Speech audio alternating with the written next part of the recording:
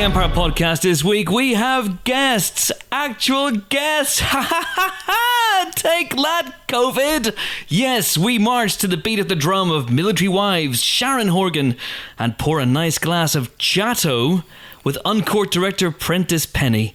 All that and more on the movie podcast that is appreciative of the efforts of Sam Neill at this difficult time, but will have to take some time off to recover after that short film of him and Hugo Weaving in the bath. Golly.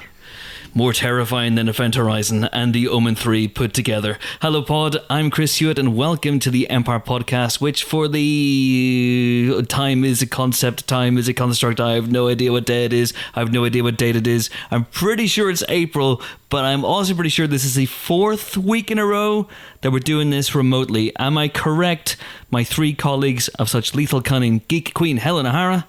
I don't know. Nobody knows. What was the world before this time? Why am I asking you? Why am I asking you? James Dyer, what day is it? What year is it? Who's the president?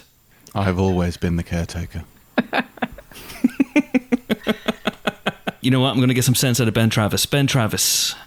So I think I either left the Empire office yesterday or 4 weeks ago, and it could be any of those or anything in between. Who are you? Who are these people? There's only one thing I know for absolute certain, that none of us are wearing pants. That's the only thing that I know. I am literally wearing trousers today. Not even leggings or jogging bottoms. I'm in actual trousers. This is shorts weather. Well, they're short trousers. Oh no, Ben. God, Ben's bare leg. Christ. Oh. First of all, how do you get your leg that high? Second of all, what are you wearing on your feet? I've got like little trainer socks. I'm not one of those people that wears shorts and then like full length socks. It's not the 80s anymore, Chris. No, it just meant you didn't have to wear socks. I mean, we're in, you're in your own house. You can do what you want. Listen, I'm fully clothed. I'm gonna prove this to you. Look, thank God. Look. Okay, Doctor Strange t-shirt. Jeans. That's on brand. And jeans. Some kind of jeans. Wow. You've got shoes. Look at the mobility. He's so flexible. I think it's less weird just wearing socks in your own home than wearing socks and shoes in your own home. Yeah, he's not wrong. That is weird. Why are you wearing shoes at home? I was outside. When? Yesterday? They expect you to wear shoes when you're outside. So I was wearing shoes. Then I came into the house and I had shit to do. Usually I'd take my shoes off when I'm inside, but you know what? I thought, you know what, guys? I'm going to be professional and I'm going to wear shoes for this recording. Because I feel like if I completely shut down, we're now 4 weeks into this, and if I completely shut down and just become some sort of slovenly kind of tramp beast.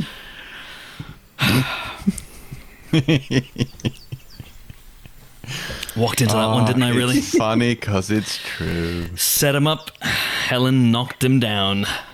But anyway, how are we all doing? We're now week 4 of this. I'm feeling blessed, #blessed, that I got in my Easter eggs as early as I did, because really, I mean, mini eggs in particular are few and far between in the shops now, because today was our designated shopping day for the week. And believe me, the mini egg shortage is real. I believe some people have struggled to get real eggs as well. I don't know. It didn't seem important. But, I've got my mini eggs. I've got some cake. I've got some cookies to decorate, and you fill with sprinkles and then you decorate the top. It's going to be very exciting. And so I'm feeling pretty okay for the weekend. Happy Easter. Hey. Yay. I'm feeling good. We've just got our Amazon order through, which had 2 bottles of Prosecco, a load of beer, and we tried to get some halloumi for the barbecue, but they'd run out of halloumi, so we've been sent something else that's called Yorkshire squeaky cheese. Which I think it's like a unbranded halloumi. Yeah, exactly. I think it wasn't made in Greece, so they can't officially call it halloumi. And it was made in Yorkshire, and it's squeaky. So Yorkshire squeaky cheese. Squeaky cheese. Squeaky cheese. Love it. Have you ever had cheese from the Wookiee hole? I'm sorry, what? Is that something Luke Skywalker does, living on Acto? Is that where he gets his other sustenance from? The Wookiee Hole. It's a very popular tourist attraction in just outside Wells, Somerset, which of course people may know better as the location for Hot Fuzz, Edgar Wright's Hot Fuzz. And there's a system of underground caves just outside Wells. It's called the Wookiee Hole, and they make cheese in there because of the unique because of the unique environmental happenstance that allows them to make incredible cheese. I have learned something today. From the wiki. See, I am teaching you guys something, and that is not how this works, because you guys are meant to teach me something. Thank you, Helen, for the smoothest segue in the history of the Empire podcast, because it is time for our new section, controversially named... No, it's being renamed. No. Fact. We can call it the fact section. We can call it Fact Me. We can call it Fascinating Facts. You can come up with... You were not calling it the thing you called it last week. Okay. With the song.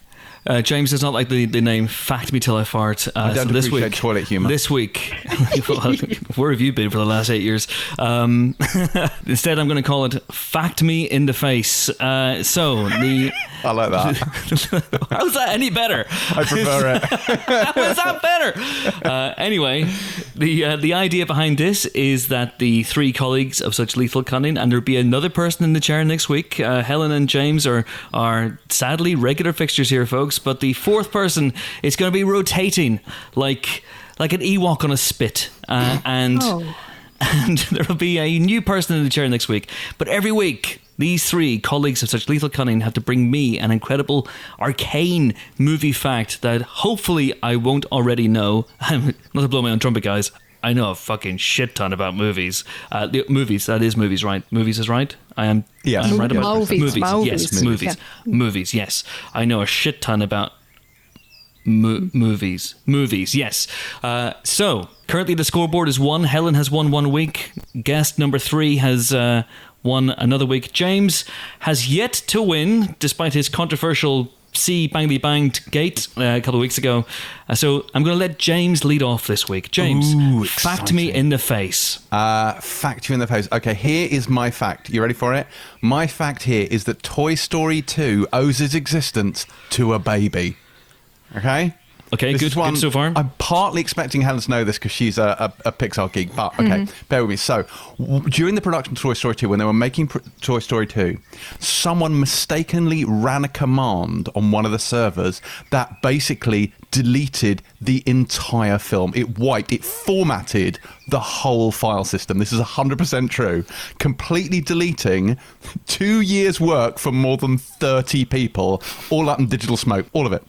So, everyone, it was squeaky bum time at Pixar, let's be perfectly honest with you. So, Oren Jacob, the associate technical director, he was like, no, it's all right, people, it's fine. We back this shit up. We don't fuck about. We've got Time Machine. We back stuff up. So he went straight to the backups and discovered the backups had stopped working a month ago and hadn't been backing up.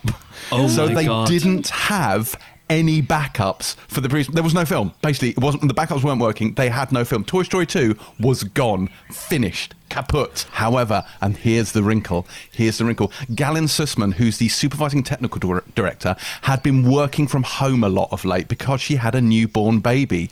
Hooray. Eli. So because she'd been working from home, they were like, well, she's been working from home, so she has a copy of the film she'd been working from her home. So Jacob literally wrapped up some of these computers in sort of blankets and drove them over to her house, connects it to her home computer, and one can only imagine in the midst of many, many prayers to the Almighty, copied it across and were able to recover the entire film from her home computer, thereby saving Toy Story 2. Hooray for baby Eli. That's adorable. That was amazing. Not only was it setting off my my sort of digital backup anxiety the whole time, but also for anyone listening to this who can't see James's webcam, he was being attacked by a wasp. That whole anecdote, it was like floating around your head, and it was like hovering near you. I could hear it in the headphones. Yes, we should say James' sense of danger. James has got his garden doors open. His doors leading into the garden open. So if you do hear the beautiful trilling sound of birdsong, or occasionally James being stung to death by a swarm of wasps, then that will explain it. There you go. We don't have a backup for James, sadly. We don't have a backup for me, but if the original James gets deleted, we're shit out of luck. If Pixar teach you nothing else, it is back your fucking work up properly. But that's a really interesting fact, not least because I knew that they had to remake Toy Story 2 from scratch, but I thought that it was a creative decision. I thought that is a different thing. I think that's a different thing. That's separate to this. This I think this came later. Yeah, the first 4 or 5 Pixars all needed to basically go back to page 1 about halfway through production. And yet they let the Cars movies through without apparently tinkering with them at any point.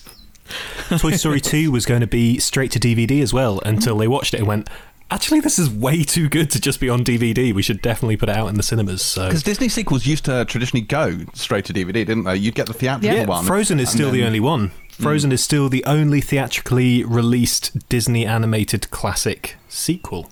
Whoa. Is that true? Not even Rescuers Is that your fact? 2 Down Under. Surely Rescuers Down Under was in cinemas. Oh.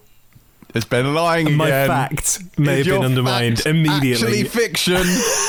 This is a new game where you put out a fact and you try and sell it and it's Call My Bluff. Is that what we're doing now? Pretty much. I mean, the truth is I have no fact, so I was happy to have that as my fact until Helen then proved it wasn't a fact. You had one job, Ben. One job. Well, no, he has quite a lot of jobs, actually. Does this mean we can call Ben a C Bangly Banked? No. You may. I've earned it.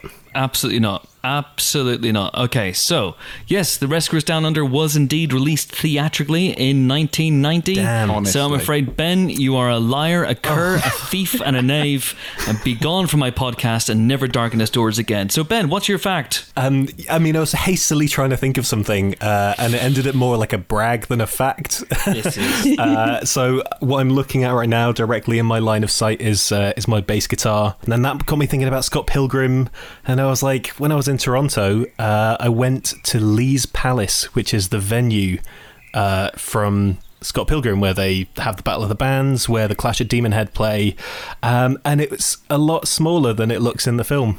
They shot it in there. Is that your fact? It's a lot smaller than it looks in the film. It's a lot smaller than it looks in the film, but it does have a checkerboard floor, and it's a fun place to go. And it does have a pizza opposite. Where they Can go you for play the food bass guitar, afterwards. Ben? I can. Play something for us now. Can you play bass, Ben? To try and make up for the fact that your fact was utter shit. Does it, Go on. does Can it you matter play if my bass? bass playing is utter shit as well? Right, do it. Do it. Incredible.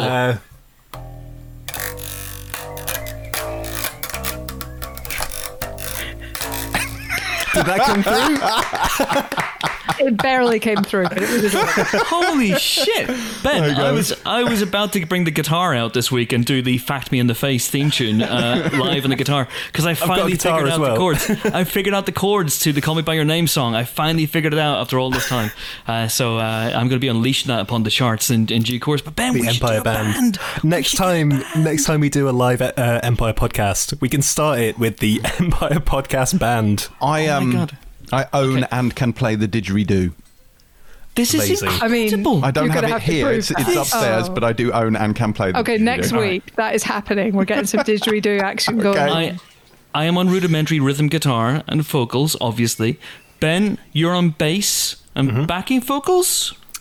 I can try. Ben, you're on bass. Helen, you have the voice of an angel. Oh, aren't you kind? Said H. O'Hara of of South London. You're in there as well. James on didgeridoo. Now all we need is a keyboardist and a drummer, guys, and we have the very first Empire band.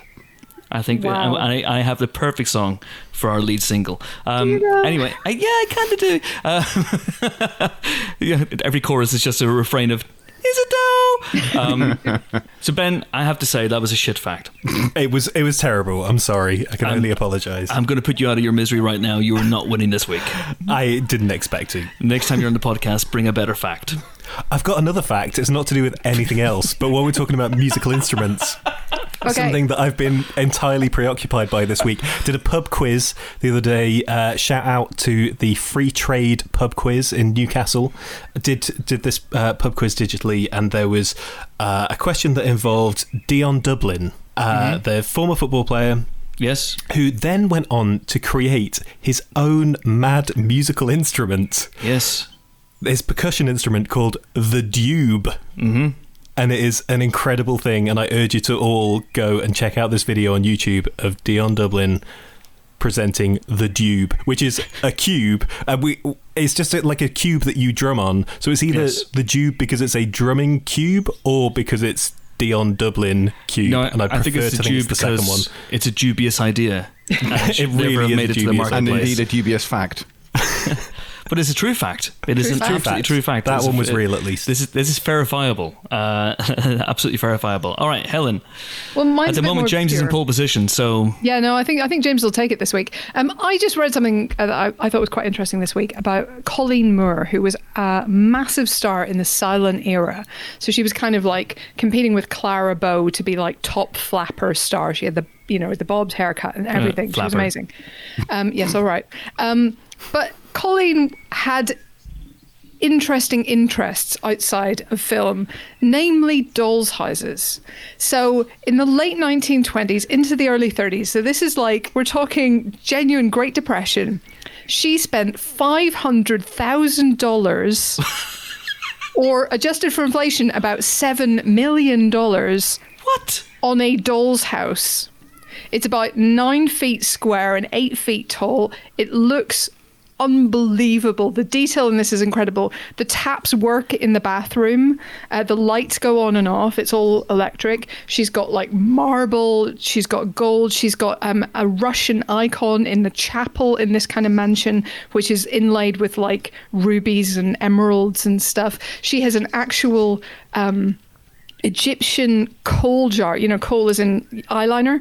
A tiny jar, 2,000 years old, that is like an urn in this house because it kind of fits the scale. So she's got actual sort of relics in there, and art by artists of the time, including actual Walt Disney, on the walls of this place. It's amazing. It still exists. It's in the Chicago Museum of, I think, Industry.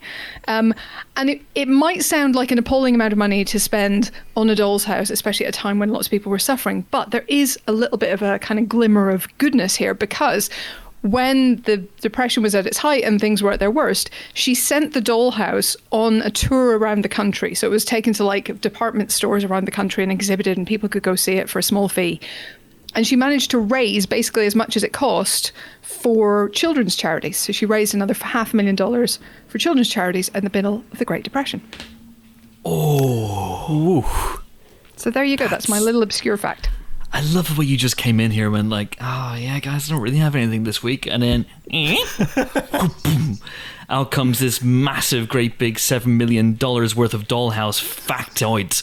Oh my word. It's really worth looking up the pictures of this house, because it's unbelievable, the detail. When they finally get Indiana Jones 5 on track, I basically want him to be having to discover this $7 million dollhouse with a tiny urn. What was it? There's a tiny urn that has it's like ancient eyeliner in it? Yeah, so you know the ancient Egyptians used kohl, like KOHL, the black stuff you put around your eyes. It's still what eyeliner basically is. It used to be stored by the ancient Egyptians in tiny little jars, sort of like 1 inch, 2 inches tall. She was like, I'll have that. Yeah, that works for the house. Like, let's put it in there. Boom. Wow. Big flex. This is a choice that's even tougher than the one Sophie had to make. I think. Too soon. Too soon. Too soon. How's it too soon? They're not real. It's always too soon. Get over it. Right. Man, this is tough. Ben, you're in last place. Fair. James and Helen both fulfilled the criteria in that they told me something I didn't know. So, I think Helen is pointing at me on the screen. Now she's pointing at Ben. Now she's knocked her microphone over. This is going really well. I think I'm going to go with James this week. Hooray! You're still a bangly bang. Bangly bang. Too late. I will take that victory. You have leveled the scores. It is this 1-1. This fucking wasp is back. 1. It keeps coming in and like dive bombing me. Perhaps it heard we need guests. Yeah. Would you like to talk to the wasp? I can arrange an introduction. Are we sure it's not Barry B. Benson from B Movie? It could well be. If I want to talk to a wasp, I'll just talk to you and Ben. I see what you did there. That's true. Yep. Yeah, I don't qualify. No, you don't. I'm a wasp. As you are at pains to point out quite often. What are you doing on July 12th, Helen, during this lockdown? I'm doing a virtual march. Do you want to get involved? Get behind that? Somebody sent me a link last night, actually, to a Northern Irish sitcom sketch where somebody gets a loyalist Alexa. Have you heard that? No. It's amazing. I'll forward it on to you anyway. I think it's from Give Me a Headpiece. It's brilliant. Oh, they're very funny. They are very funny indeed. All right. They're my cousin once removed. One of them. They are my cousin. They are all my cousin once removed. No, Dad is my cousin once removed. Okay, they are an amorphous blob known only as Give Me a Headpiece. Right, anyway, that is it for this week's Fact Me in the Face. Join us next week to find out what name I'm giving it then. Hopefully something that will fit the award-winning theme tune by the Empire Band as well. Usually what we do is we barrel straight into listener questions, but this week I'm going to break it up a little bit because this week we actually have guests. We have guests.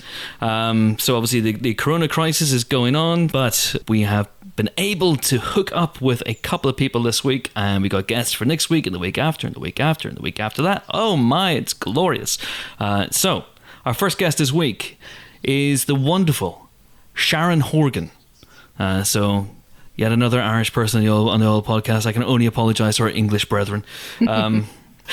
She is a star, of course, the star and creator of Catastrophe and Divorce and Pulling, and she's wonderful, absolutely wonderful. And recently she's been turning her attention to the big screen as well, appearing in the likes of Game Night and Military Wives, which was reviewed on this podcast a few weeks ago. Its cinematic release was curtailed, of course, by the COVID-19 situation, but it is now available. It's one of those premium rentals that you can rent in the comfort of your own home. For the princely sum, I believe, of £15.99, you can watch Military Wives, which is a lot of fun, I thought, guys. I hadn't seen it whenever you reviewed it in the podcast. I very much enjoyed the last 25 minutes. James, you should watch the first hour and a half because it puts the last 25 in context. Really? It really does. It really sets it up. Like, your reaction to the song that they sing at the end of the movie might be different if you knew what the fuck they were singing it for and why and what it was about. This isn't a banger. I'm very confused. Little things like that. Anyway, she's terrific in the film, Sharon Horgan, as is Kristen Scott Thomas. And Sharon was kind enough to become the first Squadcast guinea pig this week. So we record all these podcasts remotely via Squadcast, and she was the first person to jump on with me, run the risk of me wearing no trousers. I was wearing trousers, and we had a good old chatter about Military Wives, about whether she sees herself more as a writer or an actor these days, and of course about how she's coping with the COVID-19 crisis. And I think all interviews we do via this are going to start off pretty much the same way, how you coping. But she was a lot of fun. So here we go. I haven't listened back to this yet, so I hope that the quality's good. But if it isn't, then do please forgive some lapses in the sound quality during our interviews, because obviously not everyone we interview is going to have a great mic setup like we do. So please forgive that. But here we go. Sharon Horgan, enjoy. We're delighted to be joined on the Empire podcast by the star of Military Wives in lockdown, as are we all, of course.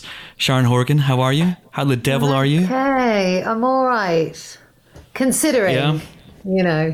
Yeah. Everyone how are says you? that. Oh, I'm okay. I've had a long day of the soul today, if I'm honest. Wow. But that's it's every just, day. The enormity of everything hits you a little bit. So luckily I've got a balcony, so I went out in the balcony and I took in a deep breath. I live by the river, so I took in a deep breath of the air, and God that bless made me all right. balconies. God bless balconies. I just did my daily exercise round Wells Street Common, which is just at the back of my house, and there is two sets of police officers, two just on foot and two on bikes. And that's just this tiny little common, but and that was good. It kind of kept us moving. It felt, I kind of liked it. I was like, great, this is what we need. Yeah, we need a motivation. Otherwise, we would just, we would just mill around aimlessly. We just collapse. Yeah. Absolutely. Society is so close to collapsing right now. But hey, fun times. So how's lockdown life for you generally? What are your days like? Oh, God, they're really weird, actually. I started off okay. I sort of did a normal, or as normal as could be, working week. We are, we were supposed to be beginning our writer's room for Motherland. for the third series. We were beginning the writers' sort of, first sessions with Aisling for This Way Up before she goes off and writes it. We were in the edit on this thing we're making with the Gleeson brothers, Donal and Brian Gleeson, and which we had to cancel just a week from finishing it because we were filming in Northern Ireland, and that's when Ireland was so, on the case. Although Northern Ireland wasn't, but, we had a lot of crew that had come up from the Republic, and so we had to stop that. So it's not yet finished. So we're doing this edit that has all these little sort of black gaps going, scene 14 to come. And, writing in general. And then, I just sort of, just my brain kind of fried.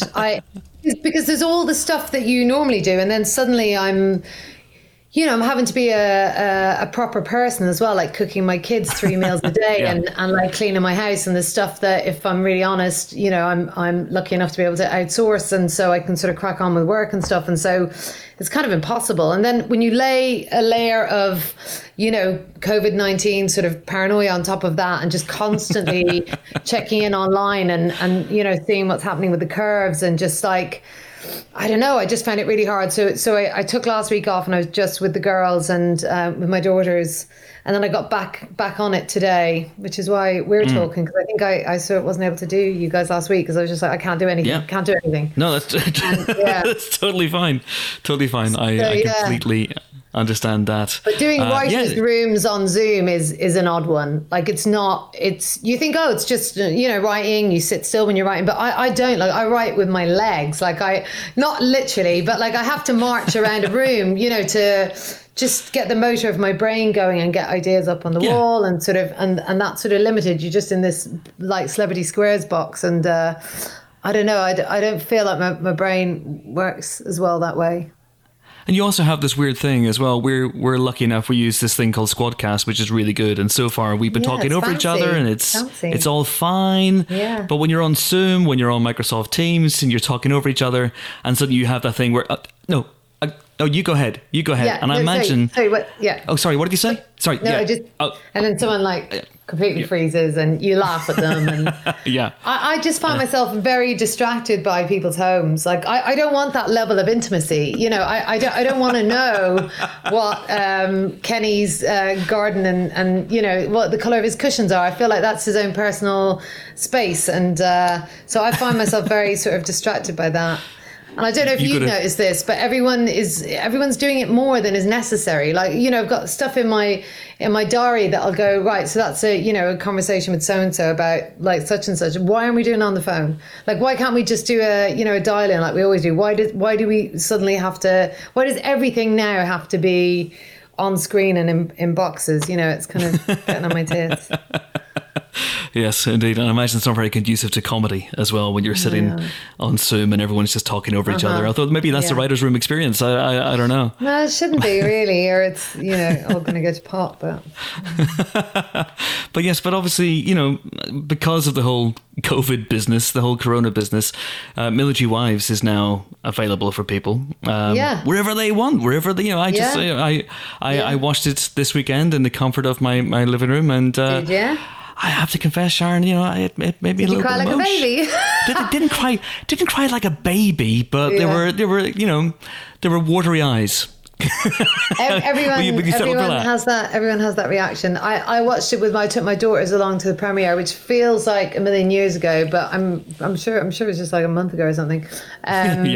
And she kind of cried all the way through it. In between getting angry at me for singing, she's like, "Oh God, it was so embarrassing." But I mean, I kind of felt that when I read the script. Like initially, I kind of thought, "Oh, I think this might mess people up a bit." But that's good because it's not just it's not just a tearjerker, is it? It's actually like kind of. It's sort of life affirming, really. It's got a sweetness to it and kind of, I don't know, like a good dose of reality. I think Peter is really good at that. I think he's good at taking sort of situations that could be truly fully given the Hollywood treatment, and actually finding just the sort of the real people behind that sort of situation. And over-egg it. I think he's really good at sort of treading the line there, you know. You say you had that reaction when you read the script as well, but did you also have a reaction of utter and abject fear when you read the script? Because I don't know about you, but singing in public, Jesus Christ, no. Yeah. No, well, I mean, I was just like, well, no. And they said, just go along and meet Peter and the producer. And so I went along and I just went, why? Don't give me this part. That's a terrible idea.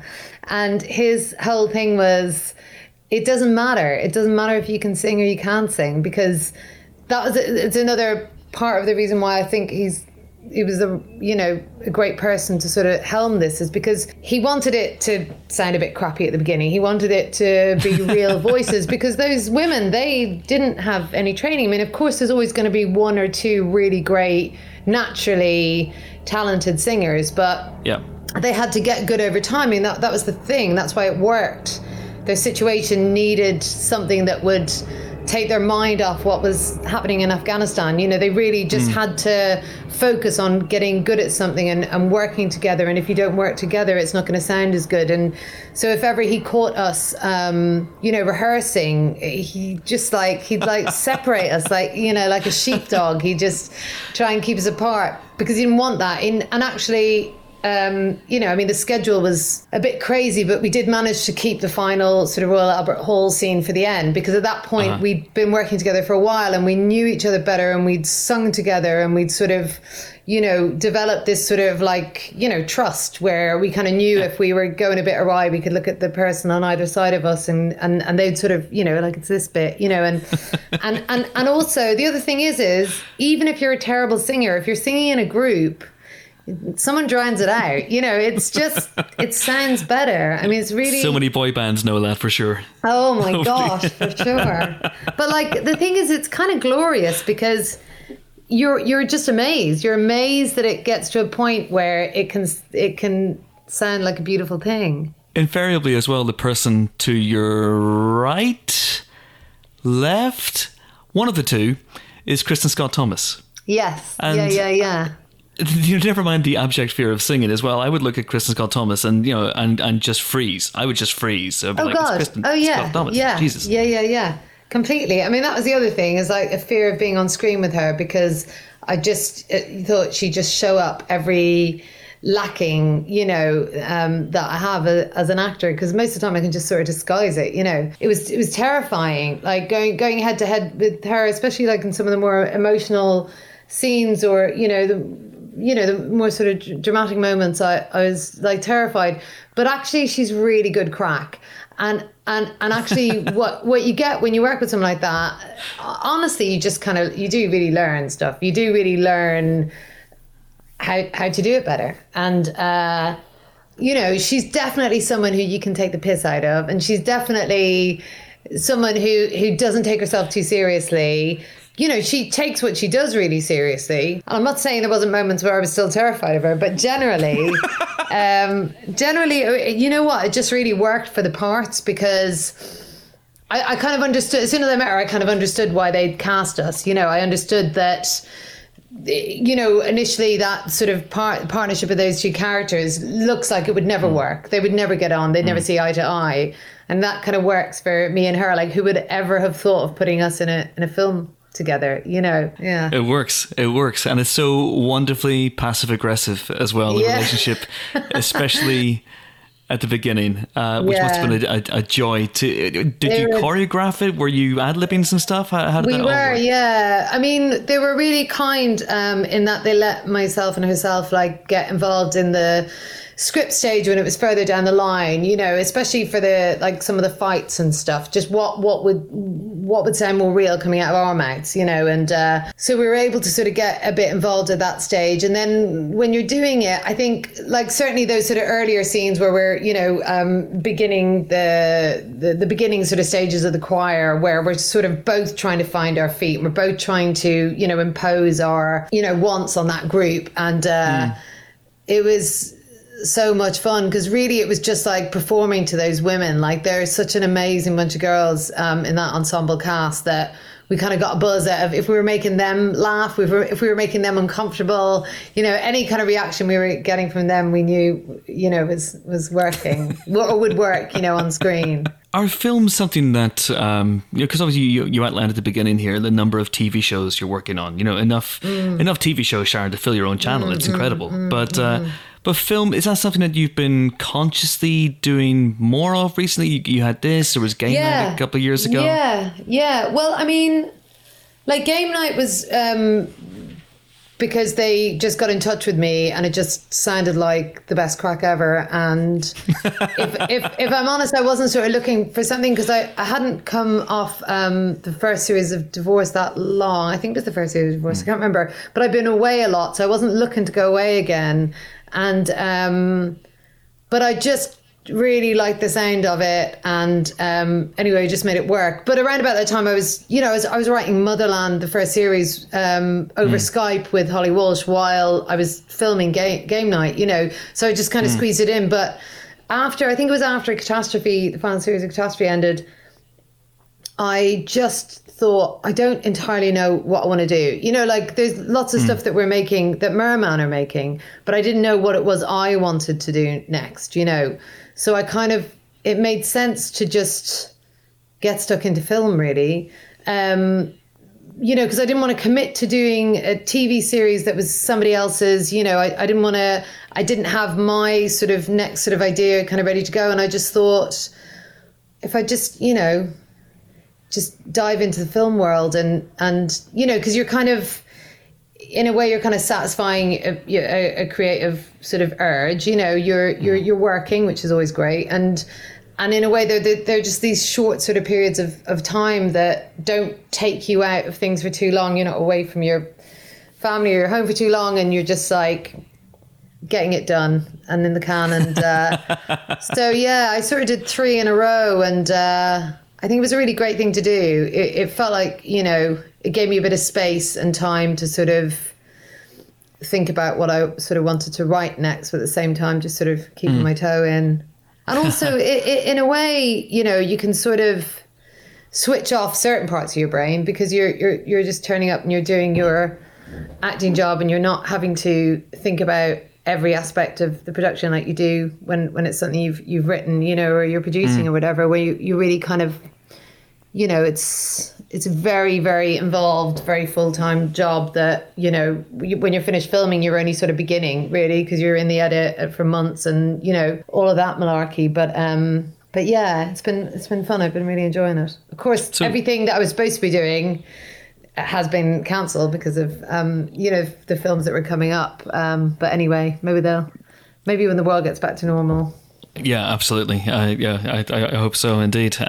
But how do you think of yourself whenever you're thinking of yourself creatively? Do you think of yourself as a writer first and foremost still, or I said still as if I assumed that you just assume you're a writer first, but well, I didn't for years because I started out as an actor, and like the writing thing was just something that sort of kind of happened. And I mean, I think like when I think back to the kind of young adult I was, it was definitely sort of in my bones a bit, like when I think back. But really, I started out as an actor and then wasn't really getting anywhere and started doing the writing thing. But I think of myself more as a writer now, if I'm honest. Like weirdly, actually a bit more of a producer at the moment because so much of what we're doing is, making other people's work. Like we just produced a film that we took to Sundance called Herself, which was Merman's first feature, and like that was equally as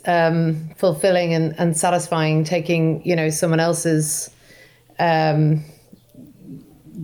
dream and sort of trying to make it a reality, someone else's sort of vision and world. And so, yeah, I don't know, at the moment it's a lot of producing, but everyone sort of tells you have to be a bit careful about that. Like, just don't like, because you can get sort of caught up in it. You can get, it's a real buzz, like getting other people's stuff made, but you kind of park what you do a little bit, so. So yeah, I need to sort of keep an eye on that. And what about directing? Is that something that's reared its ugly head for you over there? Yeah. You've done it a couple of times, you sound like my dad there. Reared its ugly head. Come on, you can phrase it better. But I just directed. Well, actually, it wasn't just. God, when was it? The last thing I directed was, one of the Modern Love episodes for Amazon. Which was amazing because it was Tina Fey and John Slattery, and they were just like the greatest people to work with ever, and just like made me want to do it a lot more. I'm directing my first feature, but everything is sort of. We were supposed to be scouting for locations in Ireland this month, and oh my god, clearly that didn't happen. But everything's just gonna take a bit longer now. I just don't know what's gonna happen when it's, there's just gonna be such a like what you call it, like a. What's the word? A bottleneck. There's going to be a huge bottleneck. Yeah. There's going to be a huge bottleneck of production. I mean, where are we going to shoot? Who's going to shoot them? Where is everyone? There's not enough directors anyway, or there is, but everyone's busy. There's so much content being made. There's so many, streaming services and, new channels and stuff like that it's really hard to sort of make a space, to find that, well, I want that DP and that director. Well, they're busy. Well, I'll wait. Like, how long? So now everything's sort of gonna, hopefully, I mean, if, please God, like, if the curve continues to, or at least gets to the point of dropping, maybe everything will start up again in September, October kind of time. And I just think everywhere you look, there's going to be someone filming. Everywhere, there'll be film crews in the background of your shot, and you'll be like, "What the hell are you? Get out of here!" Yeah.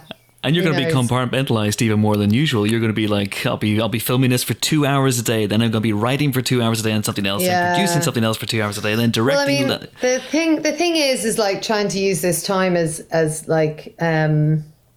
As well as possible, like really trying to get those things written and developed and stuff so that, you do hit the ground running. That's the plan anyway. It's just, your brain doesn't always work like that, especially in extraordinary circumstances like this.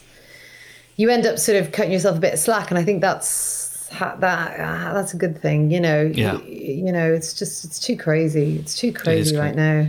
Are you learning a hobby? Are you learning a new skill? That's what we keep being told we should do with our time. I was planning to. You know what? I really was planning to, but I haven't. Not as yet. I tell you what I have been doing is like watching a lot more films. I mean, I was trying to do that anyway. Just trying to like broaden my kind of sort of filmic language a bit. My agency in America, they're just being great in terms of like, hey, you don't have much to do at the moment. Here's all the directors that we love. Here's all the new directors that you should be looking out for. Okay. And just sending lists and links. And so I've been watching some really great films. Excellent. Anything you want to give a shout out to, or you keep it at? Yeah, I really want to give a shout out to the Truffle Hunters. Seriously, it is one of the greatest things I've ever seen. It's a documentary about truffle hunters in northern Italy, and it's basically 4 men and their dogs. I can't tell you how brilliant it is. It's like every frame is a masterpiece. Every frame is like looking at a painting. It's very sort of, it's like beautifully shot and thought out, but it's not as highly sort of structured or maybe even manipulated as some, sort of more sort of well-known and recent documentaries. But it's absolutely beautiful, life-affirming, just simple tale. Amazing. Yeah. I'm sticking that on my list. Really recommend it. You mentioned, obviously, the end of Catastrophe. And don't worry, I'm not going to ask about the end of Catastrophe, because I know you guys have talked about that ad infinitum. But I just wanted to get a sense of its import in your life. Once you and Rob had finished it, and it was such a huge thing, such a huge success, but such a huge part of you as well. And you guys had gone through so much during the making of it. When you finished it, did you have a sense of, well, what now? What do we do now? Yeah, completely. I mean, I I felt it like at various different points along the way, like when, sort of milestones, like when Rob shot his last scene, then when I shot my last scene, then when, we finished our last edit, and then when it, it went out on TV for the last time. And then we got to the final episode, even in the read through, I had, mini mental breakdown, just hearing the final episode read, the last few lines are, but when the last episode went out, I got ready to get really, really down. And then we had that extraordinary reaction, we had that mad reaction, not just about the final few moments, but, about that last episode. And it felt like it sort of took on a life of its own a bit. It felt like it was going to continue on a little bit. And I think part of it is, it's an emotional thing to leave something behind, or to leave people behind that you've worked with for 5 years. And it was such a huge part of my life, and such a huge part of, my personal life as well as my working life, and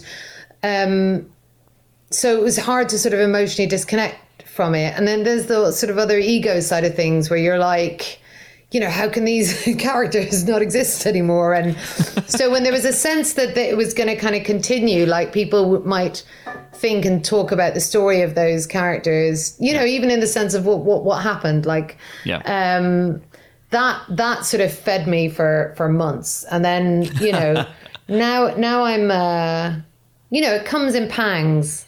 But it's weird, like the further you step away from it, and the more it becomes like a bit of a memory, the kind of easier it is in a way, I mean, at the moment, because everyone's in lockdown, it's sort of gaining a bit of life again, isn't it? People are sort of watching it because it's sort of, what basically everyone wants to know what to watch. It's not like, it's not peculiar to Catastrophe, but we're lucky enough that people kind of, single it out a bit here and there, and so that's really nice. But I wonder how many people are watching it because it's called Catastrophe, and then they realise the whole contagion kind of thing. I think it's always going to have an enormous place in my heart, but I also think it's not necessarily a great thing to get complacent about something and to sort of stick with something because it feels comfortable or easy, and in a way, like, you sort of, you learn and you sort of grow and you meet new people and you expand your sort of creative horizons, and that has to be a good thing. It takes a while to find something that you really love, and I think most people who create would say that. And the greatest feeling of all is just when it doesn't feel like a job, when it feels like something that is giving you true joy. And so finding that again is the tricky thing, because of course you can keep working, you can keep busy. I mean, that's like grand, but it's that thing of like, what am I really going to love again? And that's, kind of hopefully what I'm working on at the moment, but who knows? Who the fuck knows? Well, you mentioned your working life, and I wanted to take you very, very briefly back to the beginning of your working life, because apparently you worked in Camden for years. Is this true? Yeah. Because 2 years. That's where Empire's based. We're based in really? Camden. Yeah. We're just around the corner from the Morrisons and from the what used to be the Jim Henson Company as well. So just across the street from Hattrick, which I'm sure you've been into loads and loads of times. Not loads and loads, just a couple. But I was working just on the same street as the Good Mixer. I mean, I'm assuming the Good Mixer is still there. It's still there. Yes, it is. It has been taken over by new management. Oh no, that used to be the greatest pub in London. It was such a great boozer. It's such a great jukebox. I was going to ask you for your Camden recommendations, but you've beat me to it. You beat me to it with a Good Mixer. There you go. I don't know what it's like now. It could be a shithole. I don't know. I mostly walk past it, in fairness. Yeah, well, so maybe that's but I find myself strangely missing Camden. It's so weird. I haven't been there for about a month. It's such a strange. I never thought I'd feel that way. Another great one for bands. And well, Sharon, the last thing I'm going to ask you is, you get to choose your name on Squadcast here, and I went for Military Chris because I'm utterly lacking in imagination, as has been proven to you over this conversation. You've gone for Optimistic Resonator. What the Sharon hell Horgan, is that? Did you choose that, or is that something that was just randomly assigned to you? If I want it, I'll take it. That was randomly assigned, I can tell you that. Own it. You are the optimistic resonator. It's been an absolute pleasure, Sharon Horgan. Thank you so much indeed. Thanks for joining us in this, being the first guinea pig. Oh, am I? Oh, wow. You are, yeah. It's been a pleasure. Thank you so much. All right, take care. All right, so that was Sharon Horgan, and now it is time to take this week's little batch of listener questions. And the first one comes from @JohnnyHatton on Twitter. Recently watched The Boss on Netflix, brackets not my choice. It's okay, Johnny, own it. But the opening has a great musical/dance scene. What's your favourite musical/dance scene in a non-musical film? He also did provide another example in that question, as I recorded. He name checks the Rockefeller Skank, although I think he called it, he got the name of the song wrong, in She's All That. Am I right in saying? He did, yes. I don't have any memory of that. Do you know they have a Fatboy Slim dance off? He said it was Praise Me, but I'm almost certain it's Rockefeller Skank is actually the song they choose. But yeah, they have a dance off in the thing. It's really bizarre. It comes out of absolutely nowhere. Much like the fact I'm about to drop, which is that She's All That, uncredited. Was deleted by a baby. It was deleted by a baby, and so no, She's All That was written by M. Night Shyamalan. This has been disputed, hasn't it? Because he's supposed to, I've heard that it's a bit up in the air, that there have been claims that he did it, but those claims have been denied. Up in the air was written by no, Sheldon definitely wasn't up in Turner. the air, yeah. He uncredited did a rewrite of the script. The script's written by R.Lee Fleming Jr., but he did a rewrite of it. And the reason it made me think of it is because M. Night Shyamalan tweeted out a picture today of a bunch of 3.5-inch floppy disks, he said, that he'd found, which have some of his early screenplays on them. And he was really excited. And there was the screenplay from Unbreakable was on there, The Village was on there. Quite Who was using 3.5-inch floppy disks in 2004 is fucking beyond me, but there you go. But he also had one that had She's All That written on it, which was his She's All That draft of the screenplay, thus proving that he did, in fact, do a pass on that script. This is completely the biggest unrelated M. Night to this Shyamalan twist of all. That's right, yeah. Anyway, so that's next week's fact in the bag. But yeah, so dance sequences or musical sequences in non-musical films. I'm going to go straight in there with 10 Things I Hate About You. The Serenade. Top choice. Yeah, the Serenade sequence, which I think is magnificent. Yeah, very, very good. Heath Ledger to Julia Stiles. Reminder here, people, that James surprisingly loves teen movies. I do love teen movies, and 10 Things I Hate About You is my all-time favourite teen movie. It's a great one. Yeah, you should have been in the 90s ranking, man. Yeah, sorry. The 99 ranking. There is a lot. There are a huge number of these to choose from. I mean, Pulp Fiction is obviously one that comes to mind. Anchorman has a great singing song, although not a musical dance number. But Afternoon Delight is delightful. Ex Machina, if you're looking for dancing. Oh my God, yes. Surely we don't look any further than Ex Machina. And Airplane. The takeoff of Saturday Night Fever in Airplane is really quite special, and one that will live in my heart for a long time.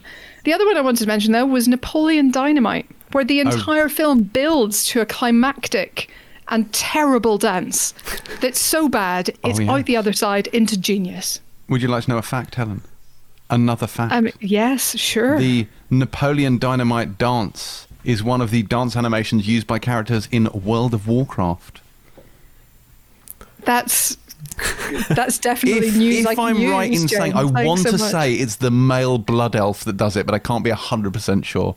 It might be the night elf. So that predated the whole Fortnite dance. The flossing, thing? Yes, the flossing. It predates the flossing. Ben, what have you got? Mine are both from comedies as well. So the first thing that sprang to mind is the opening of Austin Powers. Absolute genius. Good shout. Amazing. The sort of dance sequence through the streets of London. Is it Carnaby Street? Is incredible. Where is it? Do you know what? I haven't rewatched those films since knowing London well.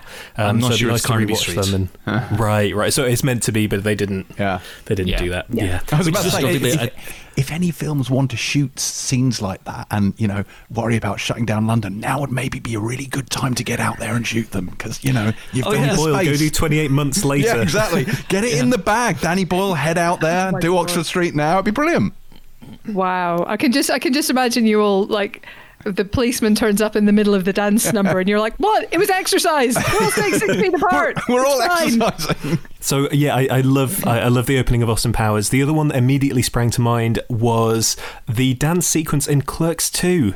The Jackson 5 ABC dance where Dante and Becky are dancing. She's teaching him to dance on the top of the movies, and then like it goes all out musical sequence because then a crowd of people comes and starts dancing in front of the movies as well. So it has all of the extras. It's not just those two dancing together, and that's just pure joy. I love that sequence. It's super fun. Yeah, I was going to suggest another Steve Carell related one. In fact, two Steve Carell related ones.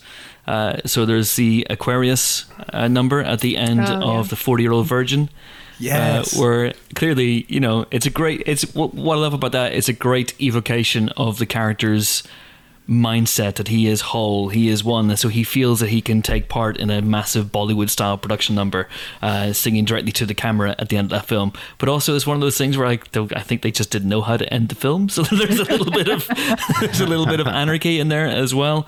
And I know this is going to get an eye roll for James, but the alternate cut of Anchorman 2 features an incredible number in which Ron and the team are taught about the gay way. They're taught about homosexuality in the guise of a musical number, which was tremendous, but was cut from the actual film. But it is in the alternate cut. So if you don't know, they had so many alts and so many different gags for Anchorman 2 that they released a different version theatrically that didn't have a single existing joke from the first cut. Almost like they didn't have a script and they made it up as they went along. That is actually completely and utterly untrue. Those things are scripted within an inch of their fucking lives. But yes, they did have this incredible musical number. So go and check it out. It's on YouTube. And of course, if you do have the alternate version, it's there as well. I would like to throw out Mark Webb's 500 Days of Summer, which is a film which I knew somebody would. Hasn't aged brilliantly, and I know Helen in particular hates when I really like it. Helen wants to throw out 500 Days of Summer. Joseph Gordon-Levitt has slept with Summer for the first time, and he's dancing down the street to Hall & Oates' You Make My Dreams. And bit by bit, like he's dancing, you just think it's part of the soundtrack, and then he sees himself, do you remember his Han Solo in the reflection of the car window? And then he's high-fiving people who are high-fiving him back, and it feels like we've segued into a musical. And then there's a marching band, and I mean, an animated bird at one point. I mean, it becomes ridiculous, but I really enjoy that because it's just totally bizarre and doesn't fit the rest of the film, but it's kind of funny. That is actually a fun scene. I don't hate that scene. I think it's quite clever. It's the one moment of the film that you don't want to kill with fire. Yeah. Also, I don't hate that film. I just don't love it. The manic pixie dream girlness of it is unnecessarily. It's wearing. Yes. Yeah. Other things I want to chuck in. I know, speaking of things that haven't aged well, Moonwalker, the smooth criminal sequence in Moonwalker is particularly good. That's a very, very good sequence. I remember being so hyped for that in cinemas, and then it turned up, and it's just this. It's not a film. No, it's just not a film. It's a series of things that happened. 100%. Yeah, and I was like, I don't understand what this is, but it's not a film. No. There was a weird plasticine rabbit at one point that rides a motorbike. It's like, this is just nonsense. Oh my God. Magnolia, Wise Up. Mm-hmm. I would throw that in there. That's a great one. Great call. The end of Slumdog Millionaire, the Jai-Ho Bollywood ending dance number. I would throw in there. Big Lebowski. Oh my God, yes, that's an amazing shout. Yes, absolutely. And Life of Brian. Always look on the bright side of life. Indeed. So, technically speaking, does something like Back to the Future count? Which suddenly, towards the end of the movie has Marty McFly taking part in several full-blown, numbers. I guess it's not a dance number in the way that I guess Johnny Hatton means, but yeah, Back to the Future, and that also kind of plays into the plot of the thing as well. Yeah. There's loads, millions. There's loads. The opening sequence to Baby Driver, the title sequence. I know there are other scenes set to the music, but that is the most feels like the most overt part where the Harlem Shuffle is playing into the actions of the scene. Feels more musical than the rest of it, I'd say. And because I am me and I can't let a single question go by without mentioning Evil Dead 2, I'm going to mention Evil Dead 2, which has, of course, a sequence in which Ash watches his recently deceased girlfriend Linda rise from the grave and have a dance with herself and her severed head before attacking him. So it's a beautiful scene. Lots of pioneering cutting-edge, state-of-the-art, stop-motion animation that looks totally and utterly real. No, you shut up. Well, if we're talking headless dancing, then you're going to be looking at those. Oh, which one of the Jim Henson movies was it with the fiery beings that were throwing each other's heads around? Oh, yes. That's Labyrinth. Yeah, that's Labyrinth. Yeah. Yes. Although that's kind of a musical, so maybe that doesn't count. And it goes, I also have to mention Top Secret, because Top Secret has an incredible dance where Val Kilmer and Lucy Gutteridge go to this big lavish dance, and they meet for the first time and they start dancing, and it's the most elaborate, overly complicated dance number that there's no way they could possibly know all the moves, and yet they do it absolutely seamlessly whilst delivering loads of exposition. And it's kind of I love dance fighting as well, so there's a dance fight sequence in Man Up, which is kind of similar as well. It's a really complicated, overly choreographed thing that they couldn't possibly know, but they do. And then, of course, Hot Rod has a dance fight sequence as well. Okay, but my theory, my question there is, Top Secret, isn't that kind of a musical?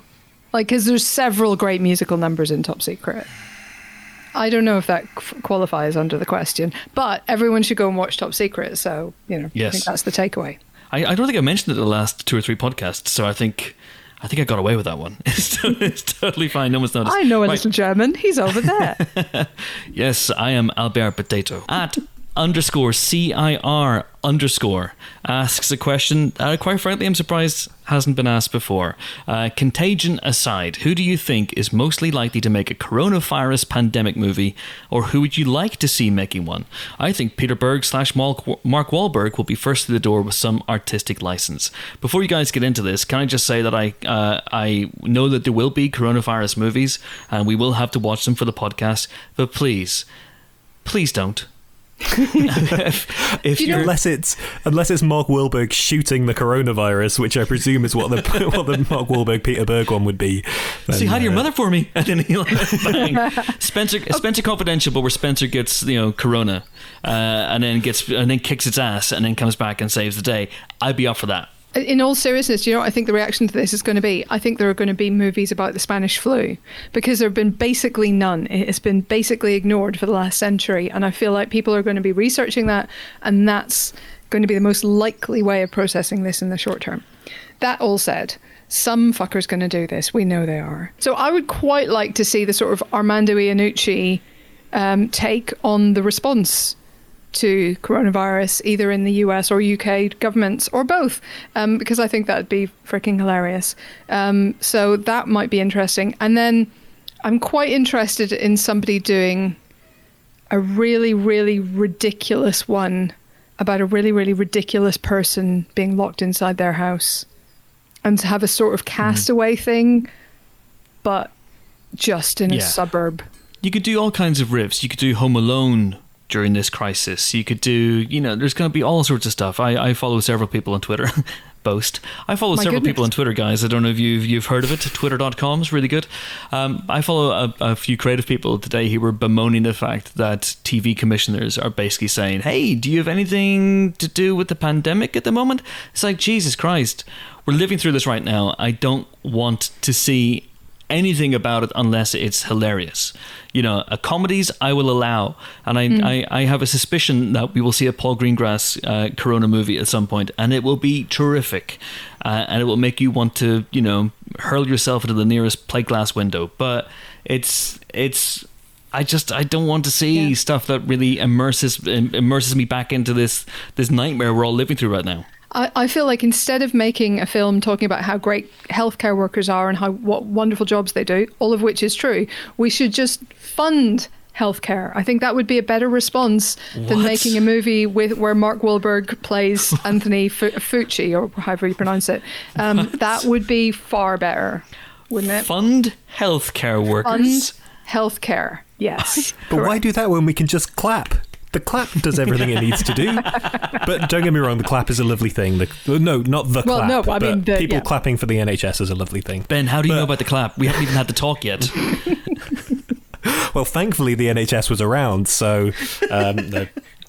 Greengrass was the guy who sprang to mind for me for a serious one, but as you were saying that, I was like, do you know what? I want the Seth Rogen and Evan Goldberg, this is the end to coronavirus version where it's just all of that lot. Like, just do it as one of those Unfriended movies where it's just them Skyping each other from their respective insane houses. Yeah. I would watch that. That'd be fun. I'll take that. I'll absolutely take that. But I just can't, and I know it'll happen. We'll have to sit through some really serious, really somber 2-hour examination of everything that went wrong and everything that we did badly, and we'll have to watch people die on screen in the most horrible way, and I don't want to do it, but it was a great film, 5 stars. We should say, by the way, that our mate Stevie Wong is off the ventilator and doing better, which is fantastic news. We should. So, he's out wonderful. of hospital, which is tremendous, which is why I didn't offer an update at the beginning. I should have done, my bad. But yes, Stevie is better. He is out of hospital, and we are delighted to see that he's doing well. And fingers crossed. Jimbo, you've been uncharacteristically quiet. I was sending an email. Apologies. Oh my God. Yeah, I know. My answer to this will be Roland Emmerich. And I was kind of thinking John Cusack would be the earnest and, let's be honest, quite tedious scientist, sort of warning that the end is coming, but being largely unheeded. But then I thought, actually, why go all 2012 on it? Let's go full Independence Day and have Jeff Goldblum play the scientist that no one's listening to. Like, so he's the guy going up to Trump / Boris and saying, it's going to kill everyone. And they're like, yeah, I think that'd be great. And then, obviously, the world, because it's Emmerich, the world will obviously end at the end of it, With it being Emmerich, it's going to have so little science involved in it that it's actually going to be a 5G movie and not a COVID-19 movie. What's going to happen is, it's true. It's absolutely true. Jeff Goldblum is going to say it's the 5G master causing it, and then they'll have someone come in and it'll be Will Smith, and he'll come in and he'll set fire to the 5G mast and then punch the virus in the face, and then upload a computer virus to disable the virus, and that will save the day. I can see this starring John Cusack and Woody Harrelson for reasons I don't really know why. They've just popped. Those 2 names have just popped out of the ether. Perhaps they've been planted there by our 5G overlords. We welcome our 5G overlords, and maybe they can star in the 5G movie. Who knows? Which you 5G can't watch directed by McG. Oh yeah, McG directs 5G. Ordinarily we do 3 questions, but this week we're going to do 2 because James and Ben have to leave at some point fairly soon. But if you do want to have your question read out on the Empire Podcast, you can get in touch with us via a number of methods, mainly Twitter, in fairness, because I only occasionally check the email address at the moment working from home. But if you want to get in touch with us, we're on Twitter as @Empire Magazine, or just slide into my DMs @Chris Hewitt on Twitter, or just respond to me whenever I ask for questions on Twitter of a Thursday afternoon in a panic an hour before we start recording. We're also on Facebook, and we're on email as well, podcast@empireonline.com. And we do have, I know for a fact there are 2 belter questions I have saved for next week. 2 absolute belters, and they're not corona related. Hooray!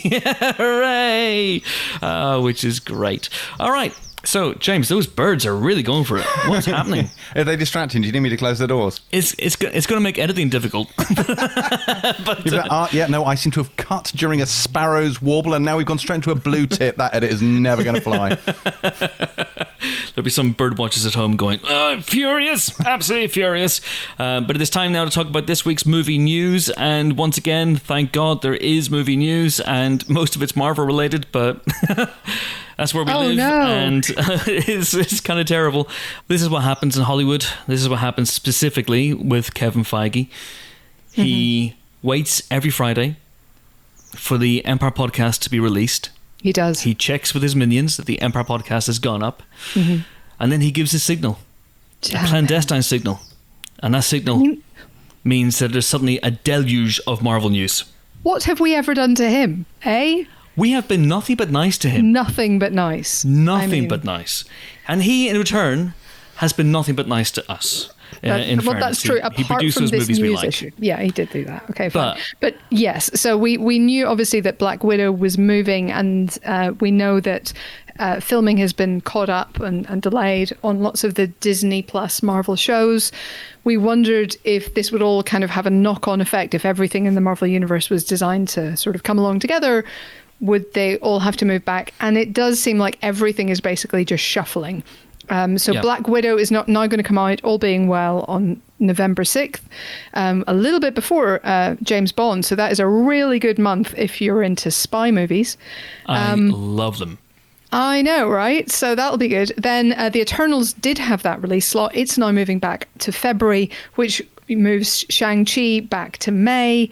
The next Spider-Man working from home movie is at the moment still set for 16th of July 2021, but it hasn't started shooting yet, so it depends if they can actually keep up with that. That also then means a knock-on effect then for Doctor Strange and the Mountain of Madness, now November 2021. In the Mountain of Madness?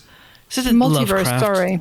It would be good. I would watch it. Anyway, Multiverse of Madness, that is now 5th of November 2021. And Love and Thunder and Thor will be out on the 28th of February 2022. Black Panther will also be 2022. And Captain Marvel 2 will be 2022. Wow. Now, 2022 is going to be amazing. It's going to be lit.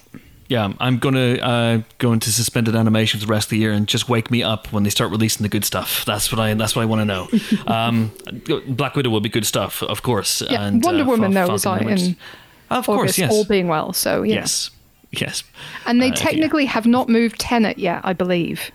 Although they'll probably do that as soon as outside of time and space, and therefore doesn't need to move.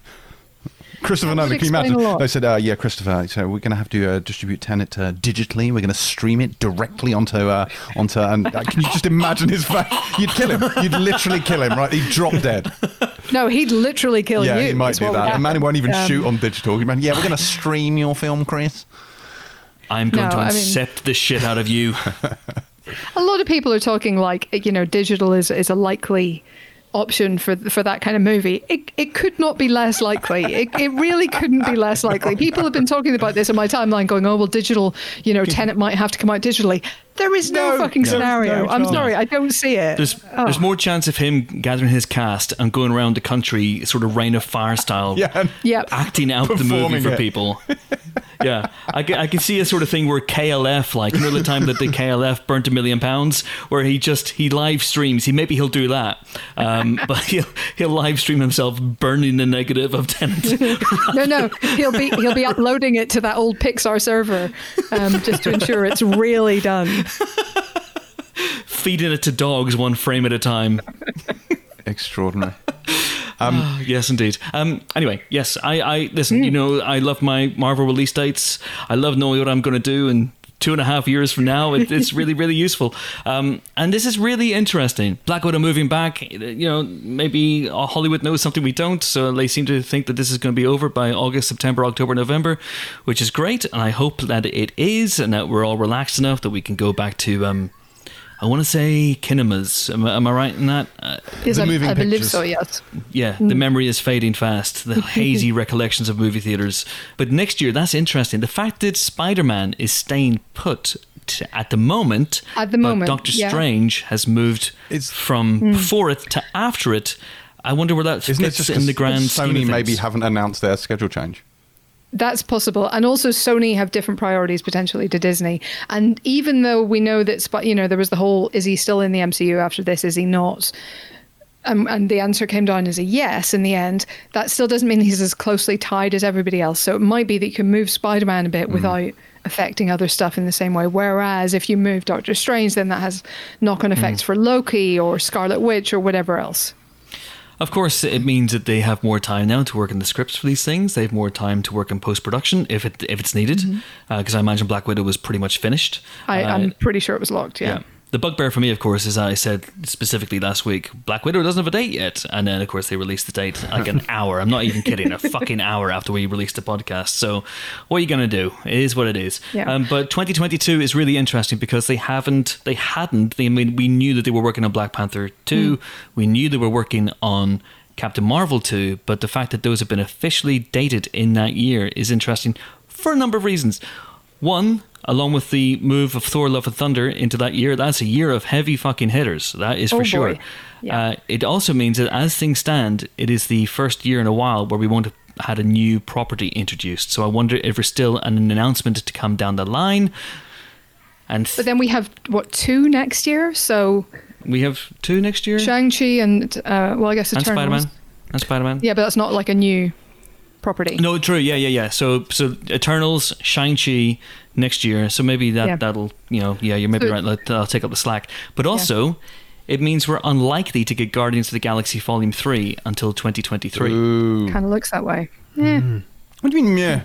I mean, yeah. Just because look, 2 was a bit lackluster. Like mathematically, that does make sense actually, because James Gunn still has to make the Suicide Squad first, right? What state? Well, he's gonna. So whatever stage that's at, he still has to get that out the door, as well as then actually filming Guardians 3. So it's kind of looks that way. I have some news. Bring it. God. But okay, yeah, it is an old god bit of news. So it's some TV news, but the reason I have to do it is because we recorded the Pilot TV podcast this morning, and for reasons unknown, this story eluded me.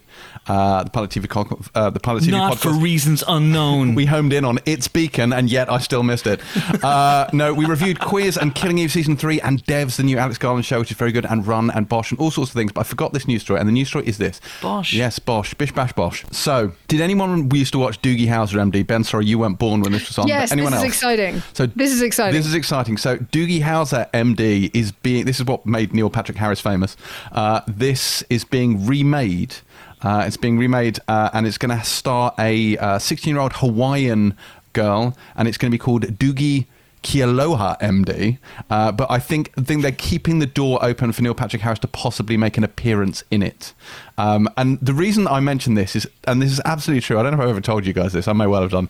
My nickname at school was indeed Doogie Howser. This is what people called me at school, because they thought I looked like Neil Patrick Harris, which of course I don't, mainly because he has hair. But yeah. So but you did have hair. I was Doogie Howser all the way through secondary school. It did not curl. It was long and flaxen, but it didn't curl. We saw a picture of you with your long hair. It was astounding. It was incredible. Yeah, it's a look. It is a look. Pure 90s alt rock. The interesting thing about this story is as soon as I saw it, I thought they must be talking about the girl who played Moana, because she was such an obvious, immediate star and so kind of Disney friendly. And I was like, they must be, making this as a kind of a star vehicle for her to appear in. Like, it just makes sense. Her name, of course, which had escaped me, is Oli Cravalho. But the story says that the character is going to be a 16-year-old half Asian, half white girl. So it would appear that they have maybe somebody else in mind, or certainly a different cast in mind. So I'm a bit disappointed by that, just on her behalf. But yeah, I think this is cool. Yeah, this show. I volunteer right now to do a set visit if it's in Hawaii. I don't mind. I will throw myself on that bullet. In 1989, a full 20 years before Ben was born. So that's that's an old show right there. I thought Neil Patrick Harris was just that guy who turned up in the Harold and Kumar movies. Indeed. How's the theme tune go? I do not remember. I didn't used to watch the show. I just had to suffer being called by the name.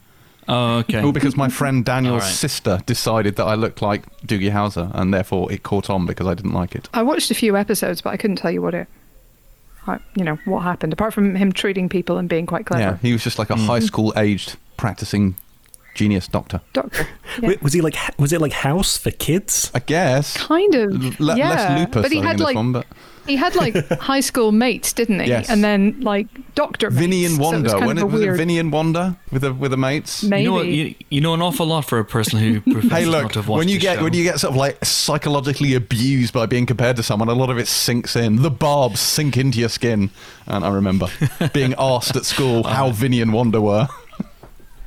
Well, that is very exciting, James, and it's gonna show up in Disney Plus, as indeed is a whole bunch of stuff. Yeah. So this week we've been talking about this on the podcast for a couple of weeks now, whether studios would move some of their bigger movies to Disney or to Disney Plus or to streaming services. Not whether Universal would move stuff to Disney Plus, they're not allowed, but whether Disney would move things to Disney Plus. And this week it seems that Bob Iger, who is still the big chief at Disney, he's about to step down next year, he seems to have confirmed that they will be moving some of their smaller, bigger movies, if that makes sense, to Disney Plus. And it looks like we're going to be starting with Kenneth Branagh's Artemis Fowl, which was due out at the end of May. But it's a funny one because that's a delayed film anyway, isn't it? And it's one of these ones where I thought this was a big deal, Artemis Fowl, because the book was so huge. But then, of course, I remembered the book was huge 20 years ago. And it feels like something that the excitement has kind of drifted for. So maybe it's not a surefire hit. It was supposed to be out last summer, and they pushed it back to early this summer.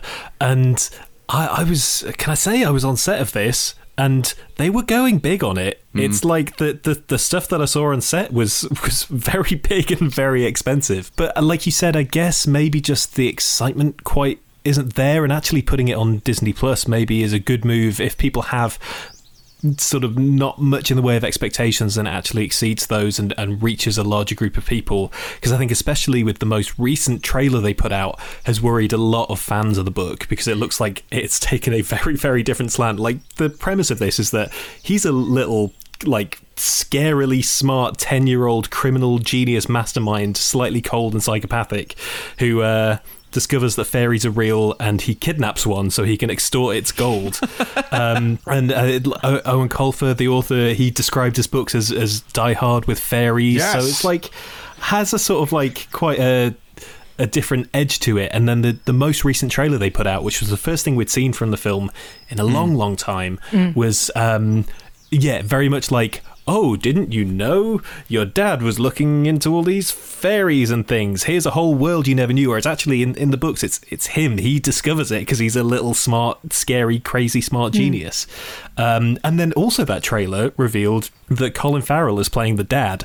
And I had no idea Colin Farrell was in that movie, despite having been on set. No, he's actually he's not in the movie. He's replaced by Johnny Depp 5 minutes in. Sick burn. God. Can you imagine? Not again. Never do that. But yeah, so maybe it is a good idea to stick this on Disney Plus, and it might get a sort of bigger audience. It'd feel like a slightly more premium film for Disney Plus, more of a Lady and the Tramp than a Stargirl or a Timmy Failure in that sense. Yeah, I think that's probably true. But I think it's good also for Disney Plus, because I think they have a little bit of a gap in their schedule as well, given the moving of, some of the Marvel TV shows back and back. And I think there's probably a trade-off to be made there. I mean, this obviously comes on the back of us saying they're not going to move certain films to Disney Plus, and I absolutely stand by that. Those kind of potentially billion-dollar grossers are not going anywhere near Disney Plus or digital VOD. But stuff like this, where it's beginning to look a little bit dodgy, where maybe the opening weekend predictions are not where they want them to be, it actually makes quite a lot of sense to put that on a service like this and try to maximize the service. I still think that they have lost the New Mutants. I think that a baby has deleted the New Mutants. But if they do find the New Mutants, I do wonder if they're going to whack it up on Disney Plus, although it is meant to be a little bit, maybe it's not totally the right fit for Disney Hulu Plus. More than Disney Plus. Hulu. Yeah. That'll go in Hulu. How do we know it's not already on Disney Plus under National Geographic, which I just assume no one's watching? Oh, no, you totally should. Free Solo is on National Geographic, so you should 100% absolutely watch National Geographic. Plus, no, Helen, in these Solo times, is not free. I pay for it as part of my Disney Plus subscription, and it's in the Star Wars channel. What are you doing? Free, anyway, so Free Solo is there, but they also have great stuff for these times of being locked indoors, specifically like tours of America's national parks that you can just put on in the background, mute the sound, and enjoy being in like Yosemite or Yellowstone and like watch, giant wolves eat caribou babies and stuff like that. It's great. As we like to do in our downtime. There was actually more death in those than I really wanted. I just kind of wanted to look at the pretty trees, and they kept showing me caribou babies getting eaten by wolves, but hey-ho. Speaking of things that are not going to be showing up in Disney Plus because they're prestige Marvel movies, this will probably be dated in 2023 along with Guardians 3, but it is Ant-Man and the Wasp 2. Yes, indeed. Jeff Loveness, who is a very funny writer, I follow him on Twitter, has been tapped up to write the further adventures of Sonny Birch and some other people who were in the last movie as well. So very, very excited about that one. It is, of course, the sequel to the greatest of all Marvel movies. Except for all the others. And if you were to hook me up to a polygraph, as I said that, it might tell its own story. But anyway, yes, I'm still excited about it. He's a funny guy, so maybe that shows the direction that they're going to further push Ant-Man and the Wasp into directly comedy. And Helen's going, and maybe the Wasp will get something to do in this one. Yes, Helen. Maybe yes, Helen. literally maybe she any will. piece of character development that doesn't involve a what do you man. want? Like, You've already got the vote. You've already got the vote. What else do you want? Honestly. Maybe this one will have a central plot, because when I was writing the other week our online Marvel Cinematic Universe viewing guide, I was doing like a 1 sentence or 2 sentence summary of each film. It's like, Tony Stark is captured by terrorists. He creates a suit and becomes a superhero. That is Iron Man. When it got to Ant-Man and the Wasp, I was like, I thought that was Hulk. what is the plot of this film? What actually is the plot of that film? Well, Ben, strap yourself in. While Ant-Man and the Wasp and her dad try to bring her mum back from the Phantom's quantum realm, some other shit happens. The plot of Ant-Man and the Wasp is as follows. Sonny Birch tries to obtain some quantum technology from these absolute arseholes who can change their size. And they frame Sonny Birch, probably because he wears moccasins without socks. So therefore, lock him up. Lock him up. I've turned around completely on Sonny Birch.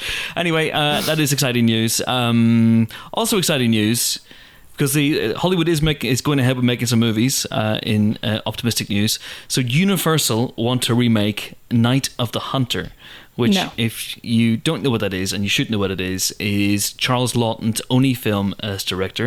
1955, I want to say, but I'm probably wrong.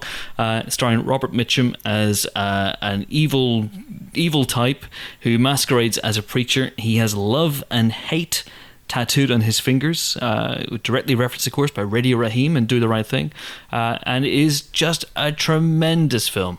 Absolutely wonderful film. If you have time this weekend, if you've never seen it, I'm sure it's out there on some streaming nonsense. So go and check out Night of the Hunter. It is a great film. Lawton never directed again, but he knocked it out of the park so well with this one that perhaps it's good that he didn't, because then we'd be saying, oh man, he fucked it up after Night of the Hunter.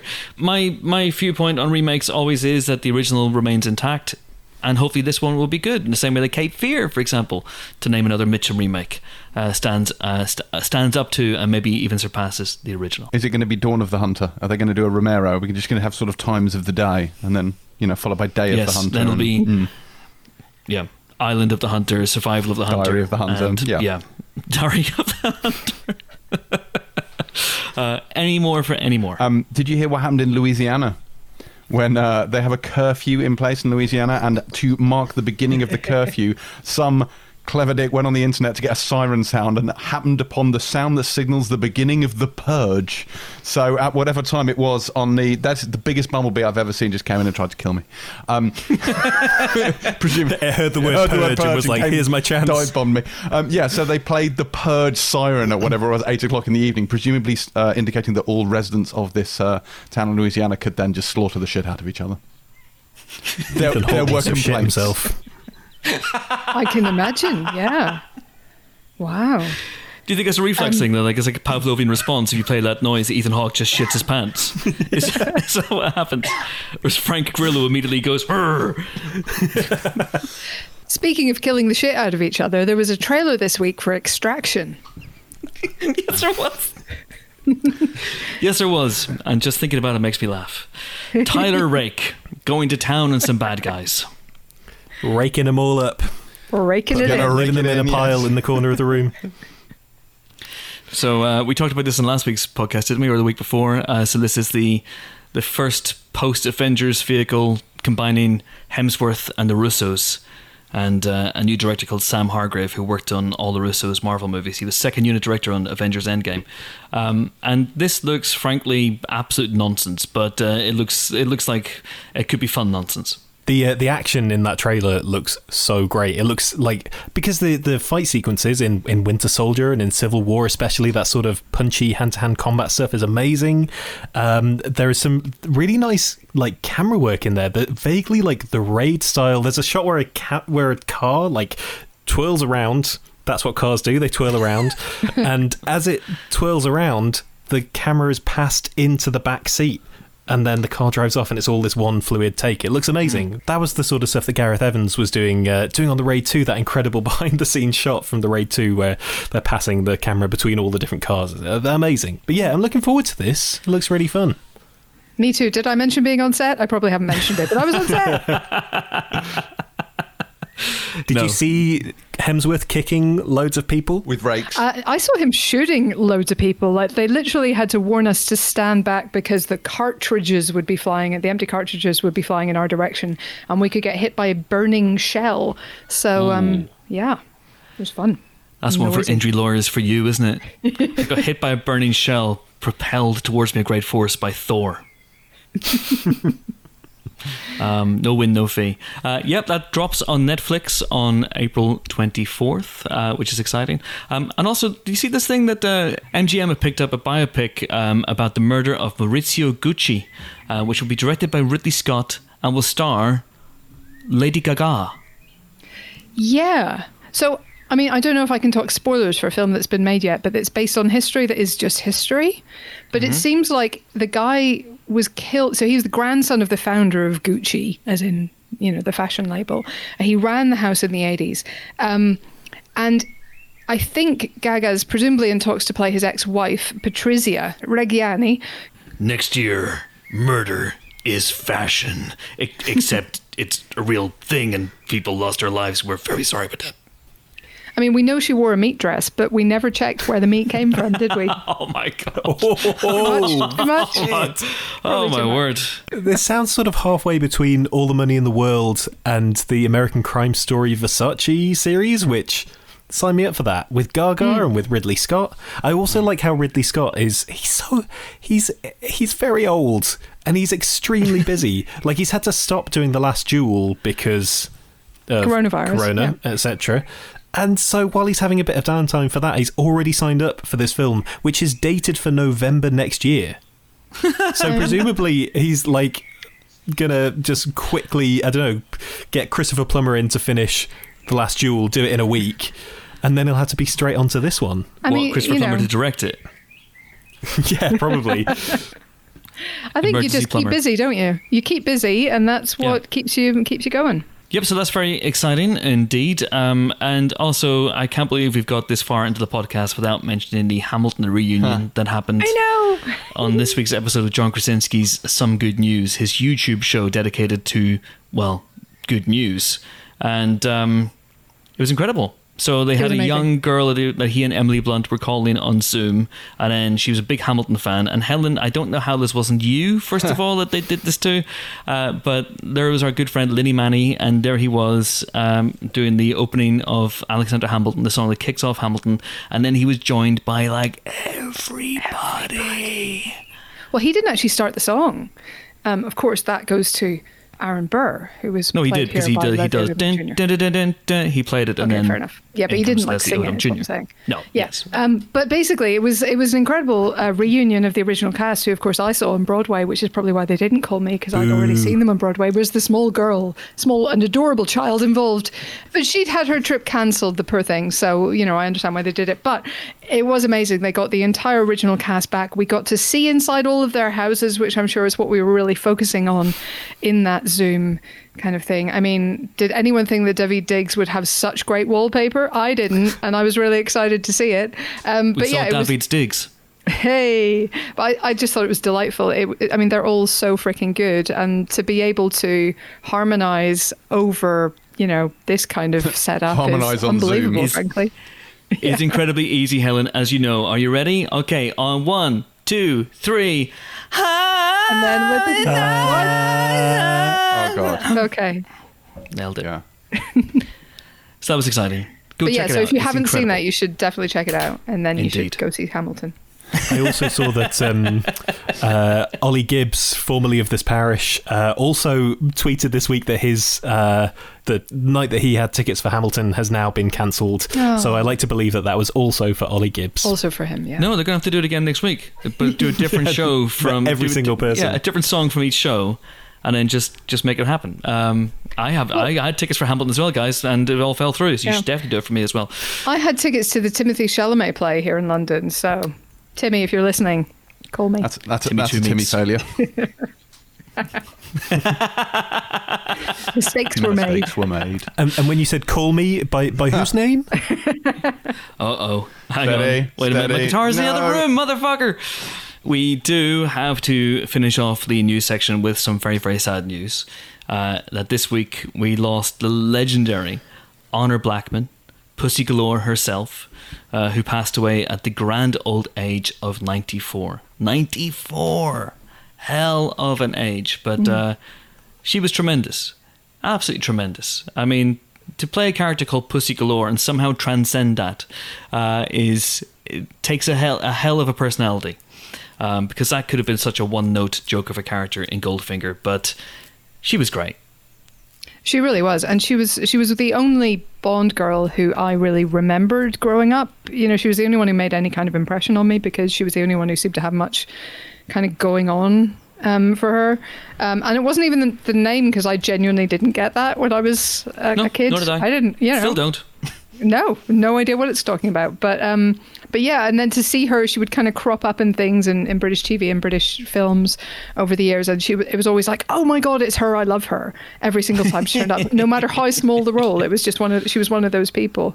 She really was. So, you know, she was also in the Avengers, of course, the TV show, not the Marvel Cinematic Universe. She would have been great in that, though, for the record. She would have been. She'd have been a great Black Widow. But yeah, you know, she was just great. She was. Do you remember the Upper Hand, the ITV sitcom with Joe McGann? No, remember that? I remember that. It was a British remake of Who's the Boss? Yeah. So she was in that for a few series as well, and just wonderful. 94 Amazing. Years old. Honor Blackman, who sadly passed away this week. Time now to celebrate our cinemas. Hashtag celebrate our cinemas.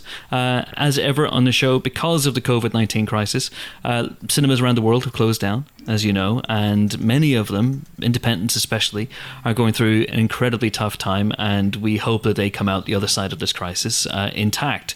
And the best way to do that, of course, is to try and support them as best as we can.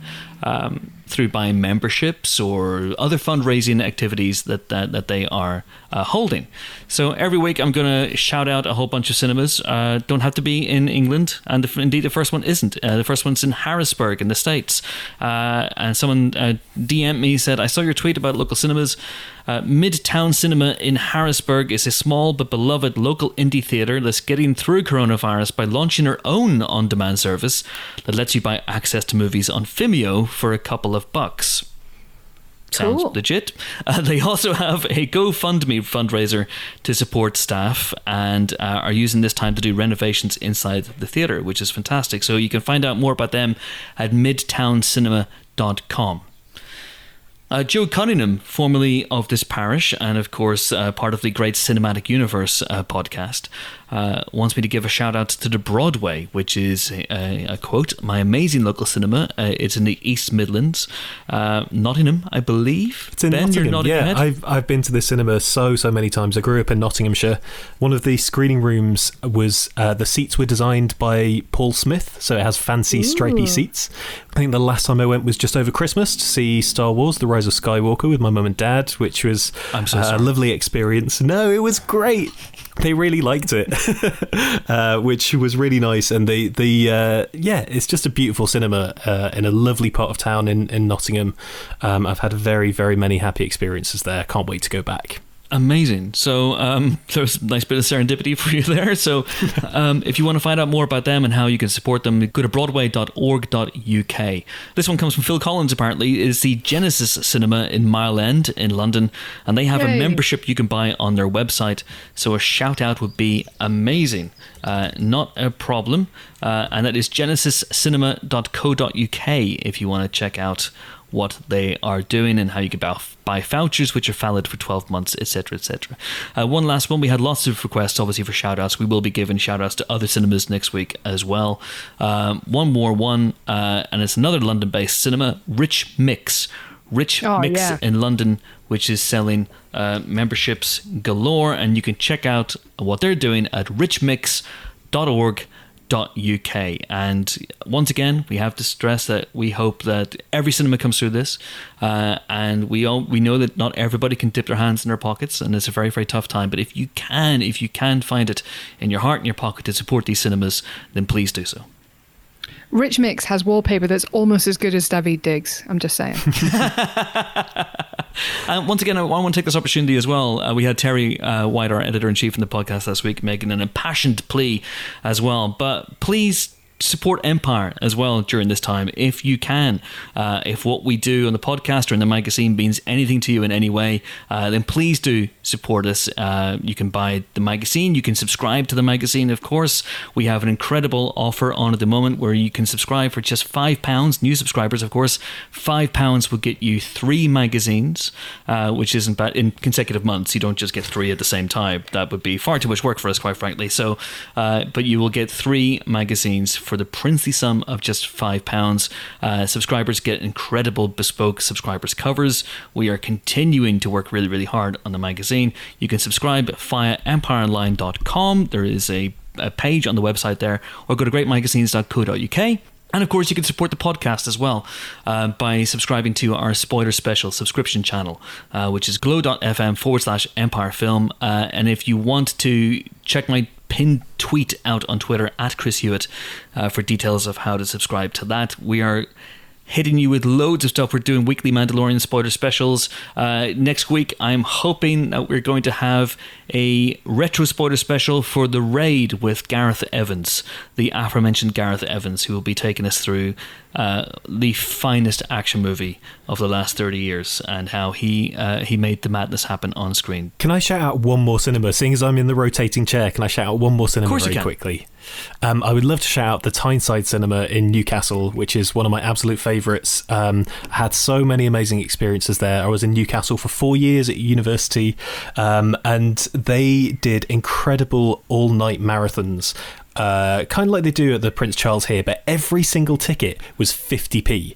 So you could buy sort of something for everything in the marathon to do the full 24 hours, and it would cost you like a £5. It was amazing. I saw Evil Dead 2 for the first time there. I'd never seen it before. It was 3 o'clock in the morning. It was a packed house. The crowd was absolutely incredible. When Ash said groovy, everybody shouted groovy at the same time. It was like that stands as one of my all-time favourite cinema experiences. I think it was that one where I saw The Thing and then Evil Dead 2, then went to bed for 4 hours, came back and did The Princess Bride, Jurassic Park, Goodfellas, and something else. The whole thing cost like £4. It was absolutely incredible. I love the Tyneside. Opened by Ridley Scott's ancestor. His granddad or something. It's been around for like 100 years. Scott. He's like proper the great Scott himself. Yeah, I love the Tyneside, and they do amazing things. You can buy gift vouchers, and I think they do memberships as well. So if you're in Newcastle or Tyneside in general, if you're up that way, throw them a bit of support. Tremendous. And if you want to have your cinema get a shout out on the podcast, that's really an elegant sentence, but I'm going with it. Do get in touch with us. Use the hashtag Celebrate Our Cinemas, or just get in touch with me, DM me, or just respond to me on Twitter, and we will shout out as many as we can every week. So there we go. Fantastic stuff. Celebrate Our Cinemas. So, before we get into our second guest this week and the reviews section, Ben has to leave us because he's doing something very cool for the magazine. Yes, I have to go back to my home planet, so I have to disappear, but it's been lovely to be back on the regular pod, and I'm looking forward to our next Mandalorian spoiler special next week. Mm-hmm. Yes, more Baby Yoda chat. We've spoken about Baby Yoda for, well, I was going to say at length, probably more than he needs, but I think there's no such thing as too much Baby Yoda chat. So if you agree, then sign up to the spoiler specials and we'll chat your ear off about Baby Yoda's ears, which are adorable. They are indeed adorable. All right, Ben, fuck off. Oh. Okay, so now Ben has gone. It is time for our second guest this week, and it is Prentice Penny, who is a writer, producer / showrunner of Insecure, the Issa Rae show, which is on HBO. And now he is the writer-director of the Netflix movie Uncorked, which is about a young black man making his way into the world of wine. tasting. Doesn't sound exciting, but I really like this film enough to seek out Prentice Penny and have a good old chat with him via Squadcast. Again, the sound quality here, I haven't heard back yet. I'm going to be editing it after this. There may be slightly more muddy on this one, but nevertheless, we had a good time chatting about the origins of this movie. And of course, Insecure returns in the States this Sunday on HBO. I don't know when it's going to air over here, but if you are in the States and you do fancy watching season 4, and Uncorked is a nice little double bill, that is yours to do as of Sunday. Anyway, here I am having a chat with Prentice Penny. Enjoy. Delighted to be joined remotely once again on the Empire podcast by the director of Uncorked, Prentice Penny. How are you, sir? I'm good. How are you? Yeah, not too bad. All things considered. I always feel like I have to add that caveat now. All things considered. It's a strange time. It is a very strange time. How are you coping? I'm coping. I mean, I don't have anything to compare it to, so I want to say I'm crushing it. I mean, compared to what they were doing in 1918, I think I'm doing great. So, yeah, I wonder how they did podcasts back then. I mean, yeah. I mean, how did they get their Amazon Instacart? I don't understand. I got mine. I don't know what the fuck they're doing. I mean, I got mine. So. Yeah, it must have been a real struggle for them. Yeah. I'm sure a lot of black people were struggling real. So I think I'm doing great. I'm sure. Let's turn the clock back 102 years and see how things were led. Yeah, this is what Dr. King marched for, right? To black people. Precisely. Precisely. Hey, whoa, don't blame me. I had nothing to do with this. This is don't bring me into this. Okay, but it's good to see that you... I'm doing okay. It's good. Right. Excellent. I managed to get a grocery delivery slot the other day for like at the end of the month. I did a little dance of joy. That's kind of where I am in my life at the moment. But I'm just saying, like I ordered something on Sunday. It's coming on Friday. I was like, great. This is it. You are absolutely nailing this. But congratulations on Uncorked. I really enjoyed the film, and I'm sure you're getting an awful lot of feedback as well from people who are discovering it. Yeah, I mean, I think like it's been twofold, right? I think like part of it has been like you're saying, like kind of finding it kind of randomly and kind of haphazard, like, you know, how people are finding content these days. And then I think there's also been very targeted. I think there are also a lot of people of color that has been like, I've been wanting to see other representation and other imagery of myself. And so almost like they knew about it, either through my work from Insecure or just from DC Nash or Courtney B. Vance, who are obviously starring in it. And I think I was weirdly surprised that I thought I had a pretty good handle on like the people of color in the world of wine, and I'm just using this as an example. But I thought I knew maybe 50% of the types of stuff, and I knew maybe 10. Like I was really surprised at how much of that world just came out on top of just, again, people of color who are just like, you know, wanting to see their life being reflected without. I've been saying a lot that like it's a movie that's talking about our beauty and not our burden. And so that's been, I think, what people have, especially right now, you know, where obviously the world is kind of in a crazy place, just to see something that feels very slice of life, in a way that like movies that have other white father-son dynamics, like, you know, Good Will Hunting or Chef or Manchester by the Sea, where it's just sort of, you know, regular. They just have issues as people. I typically feel like father-son stories like ours usually are about the father being absent as the source of their conflict. And not just they just have issues as two people. So I feel like some people have found it, again, like you're saying, very kind of, oh, I didn't even know what's this thing. And then some people are like, oh no, I've been wanting to find something like this. It's fascinating. I've read interviews with you about this movie, Prentice, and it's clearly the father-son story that anchors the film is where you started, and the wine component didn't come in until much later. which is incredible. Yeah, I mean, I really knew that I wanted to write a father-son story. I had become a father, and so talking about it made me just understand my father in a different way. That I think, like anytime you go through an experience that your parents have gone through, whether it's college or, you know, marriage or whatever those things are, you just have a different appreciation. I think if you because as a kid, you're kind of judgmental. You're like, oh, this is right or wrong. And obviously as you get older, things become more nuanced, right? There are more shades of gray because you're having to figure them out too, that are challenging. And fatherhood was something that I thought I was very judgmental about my father about, like a lot of sons.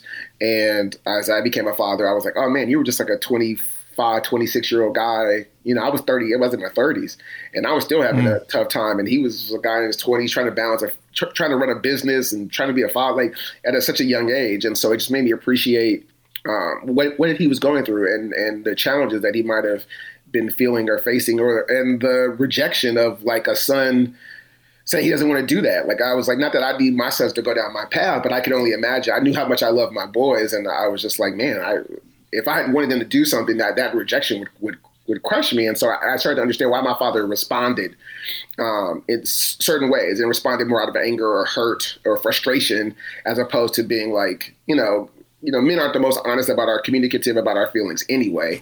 So, why it didn't come out, more honest. And so saying all that to say is obviously the line. So I knew I wanted to do that world. I wanted to be a writer, but nobody wants to watch a movie about a guy writing at a typewriter. And so typewriter, computer, what am I talking about? And so we're back in 1918 again.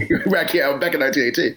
And but I knew that I wanted to do something kind of elevated. And so at the time I was reading all these interesting articles about young Black opera singers who were in their 18, 19, 20, 25. They grew up listening to hip hop and how that was infusing their opera and like influencing. And I was like, oh, that's really cool. That's not something you typically see people of color in. I didn't know there were so many young Black opera singers, and I just thought that's an interesting arena.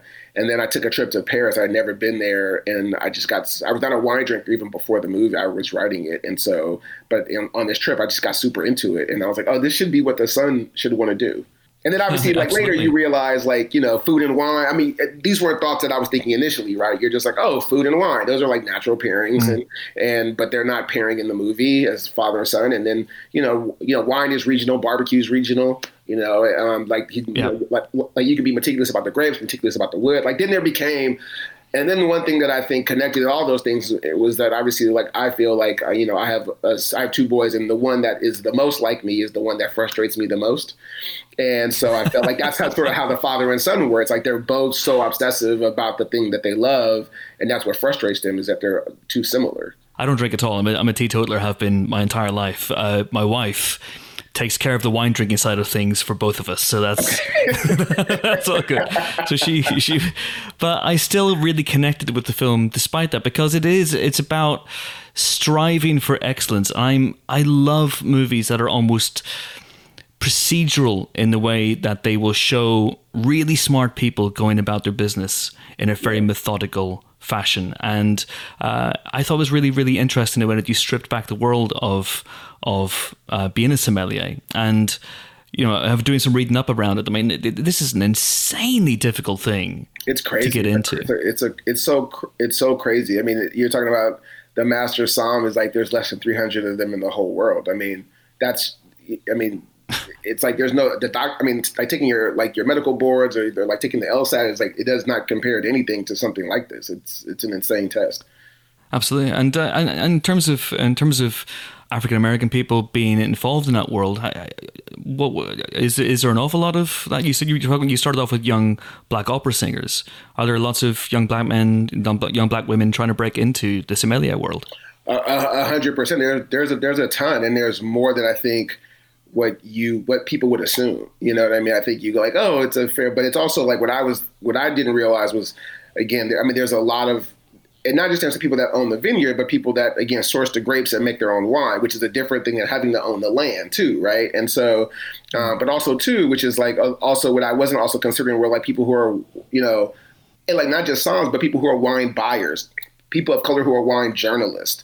There's lots of like areas that I hadn't really necessarily considered about the way you occupy this world. And there were lots of ways in which that happens that aren't that isn't the somm. And I think that's what I was really surprised by. I was like, I just didn't even consider it. And I don't know why I didn't consider it. I just didn't. And so, but yeah. It's a fascinating film in terms of the way that Elijah not only his relationship with his parents, but the way he is driven, the way he drives himself. Because you get a feeling in the movie that he maybe hasn't been that focused in his life, that maybe he has let one or two things slip through his fingers in his life.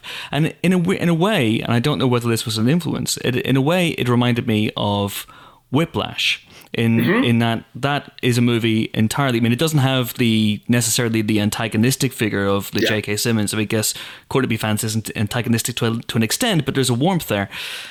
But it's certainly about a guy who is entirely focused on his goal, almost to the detriment of everything else in his life. Yeah, it's so funny you say that. Like, that was another movie that I used, and I had a lookbook, and like Good Will Hunting was in the lookbook of the style of thing. Moonlight obviously has a lot of father-son elements, and Whiplash was the other movie that I had in there as a father-son dynamic that obviously again, to your point, more antagonistic father-son relationship, but nonetheless a father figure who is pushing, even if it's in a negative way, the son to want to achieve the goal, and how far are you willing to go? You know what I mean? What level of commitment do you have to this? And again, that's also too another slice of life movie, right? It's just a guy who wants to be a drummer. Like, there's nothing, like, if you just think about the premise of Whiplash on its feet, there's nothing super like sexy, or it's just like, yeah, this guy's just going to music college and he wants to be a drummer. He wants to be the best drummer, but he wants to be a drummer nonetheless. It's not like a flashy log line. And I think that but again, to your point, is like, how do you, for us, a lot of it was like, how do you elevate Whiplash? And I think that's what he did, is like elevate it cinematically in the way it's shot, in the way it's in the way it's made, right? To elevate it kind of past its log line. I think those were similar things we tried to do, right? How do you elevate this movie out of Memphis, out of the world of wine, and make it feel like it has a little bit more scope? And so we also tried to that was a movie we used as a reference of how do we do something that's a small story and make it feel like it has bigger scope to it. Yeah, I mean, it's a really interesting field that you've chosen as well, because wine is all about taste, and taste is a really difficult thing to convey cinematically. How did you? And it's interesting. I mean, there's probably a version of this film, and it's probably a terrible version of this film, where you're doing lots of flashy camera work, and it's going into Elijah's mouth and up his nose, and we're seeing all the effects of everything. And thank Christ you didn't do that. But can you talk about your visual approach to that? I mean, how the hell do you even begin to convey something like that in a movie like this? Yeah, I mean, I think the thing for us was like a couple of things, right? It's like I was saying, like, we wanted to give it scope. So like the first thing we did is like we shot it anamorphic, right? We shot at 2.35 because we were like, we want to feel Memphis is bigger, and obviously you want to shoot these sort of landscapes of Paris bigger, and a lot of it sometimes was just in our shot choices, right? So not wanting to do that, right? Like sometimes it was like a lot of things I wanted to do was just let the performances live as they are and not cut as much. Sometimes I would just be on one take, like I'm not shooting any coverage. This is much more interesting farther away, or this is much more interesting from behind, or this is much more interesting in silhouette, right? And how do you create a feel and a vibe? Like one of the shots that we had, just to give an example, there's a shot when he's getting the results of the test, and one of the things that I wanted you to feel was his life is kind of coming into focus. His life is sort of coming into view, and we sort of let the camera be still and let him step into focus and not know the results in that moment. And again, it's just like, how do you again do these things that sometimes in the world of television you can't fully do because TV, even as progressive as TV is now, there's still certain you're trying to mimic a style of the episode that came before it, so you kind of can't take as many chances as you might want to in the movie, because you're like, well, this just exists as a 2-hour block, and whatever it is before or after doesn't exist, right? And so so there were things like that we tried to do. And then also, music wise, the music choice, like my biggest thing was, how do you I feel like when people of color step into a world, we still bring ourselves. And I think the expected choice would be have this sort of like classical music. And to me, I was like, well, this is sort of a clash of culture, right? Of these sort of Black people coming into this world. And I don't want to feel like when we step into a world that we get washed out. I was like, he's still bringing himself. Like I was like, before the test, he probably is listening to some like Yo Gotti to get pumped up. He probably is getting into a space like that. And so for me, I wanted you to hear us in that world, as opposed to he's disappearing and all of his culture and identity is disappearing when he steps into that world. He's still him. And Mamadou's incredible in this film. Mamadou's awesome. And Where did you discover him? No, we looked at a lot of people, and I met Mamadou. It's one of those things too, when you meet somebody early on, and you're like, I think Mamadou was like maybe like the first or second. I just had a meeting with Mamadou like this. He was in New York, and he just read the script, and we just vibed immediately. And I was like, this can't be. I can't have met him already. Like, this was like the second person I talked to, and I was like, that's not how this works. And I met with like so many other people and saw so many other auditions, and then it was like he was filming. He might have been filming The Front Runner. I can't remember what he was working on, and he put himself. I was like, oh, when is this Mamadou tape coming in? When is Mamadou stuff? I was like, man, this is. And we saw so many good people, but when I saw Mamadou 10 seconds in, I was just like, he was the first scene he did was the dinner table scene, and then he did the wine like hip hop scene, and I was just like, oh, he's perfect. I mean, perhaps the biggest compliment you can pay to that scene, the wine hip hop scene, as you say, is that it feels really improvised. The movie feels so lived in and feels so naturalistic. Do you allow a lot of improv, or do you just allow your actors to? Yeah, absolutely. I mean, I think also like coming from the world of television, and writing in TV so long, I think one of the things you learn is like brevity, right? One of the things you learn is like you try to hear what's organic talk and what's like a joke that feels like you're pushing a joke versus like, what's a character-based joke, right? So it feels like it's coming from that person. It feels like they're making it up, even if they're not. So like the hip hop scene was totally scripted. There's not an ad-lib line. The only ad-lib line we actually said at the end when I was like, oh, when you walk away, you should be like, I fucks with Drake. And that was just a line I came up with on the day. But totally. I mean, I love improv. As long as it's character based, but I love it. Like we would throw jokes out. Like I think Sasha had an improv the joke where she's like, when she's in the medical office and she's telling the doctor, oh, that was my granny. She fell off the bed. Like that was just her. And it was just so funny. Or when Bernard, like the cousin is like, chap list. And he's like, oh, it's fancy because it's in cursive. Like that was just him. And I was like, that's hilarious. Put that in, But I think it's like, if it works, that's amazing. And obviously Niecy Nash had a bunch of amazing, great stuff. And so, but yeah, I think you like let people do what they do. And, the sister, when she's like, in the barbecue restaurant and they're arguing, she and Mamadou are arguing, and she's like, this is a new blazer, stop, and like all the, like those, that was not in the script, that was just her. And I was like, this is hilarious. And so, cause it's all character choices, and I think as long as they feel like they're character choices, you'll go with it. The way that the films have a disclaimer at the end where it goes, no animals were harmed in making this movie, or there's no resemblance to people living or dead, it's just purely coincidental. There should be also a line at the end of the movie, no scripted lines were harmed in the making of this production. It was, there was no improv. Or you should have a little symbol that comes up in the corner of a scene when someone's going, oh, this is such a great scene, and it goes, no improv in this scene. Maybe let it go. I love that. But I think that's a big compliment, is that people feel like it is. I think that's a great compliment to all their performances, for sure. I just wanted to ask one last thing before I let you go. I mean, obviously you've got season 4 of Insecure coming out on Sunday as well, and which means you're a very, very busy guy at the moment. But did Insecure help you get this film made? Was Insecure the thing that kind of lit a fire under you in a way to make a film, or was this something that you were always heading towards anyway? I mean, I always wanted to like direct. I mean, that was always a thing that I wanted to get back to after college. I think, I mean, obviously any success you have is helpful, in terms of, what people think you can do. I had directed on Insecure by then. So in some, I got to like get back in the directing chair in a very safe way.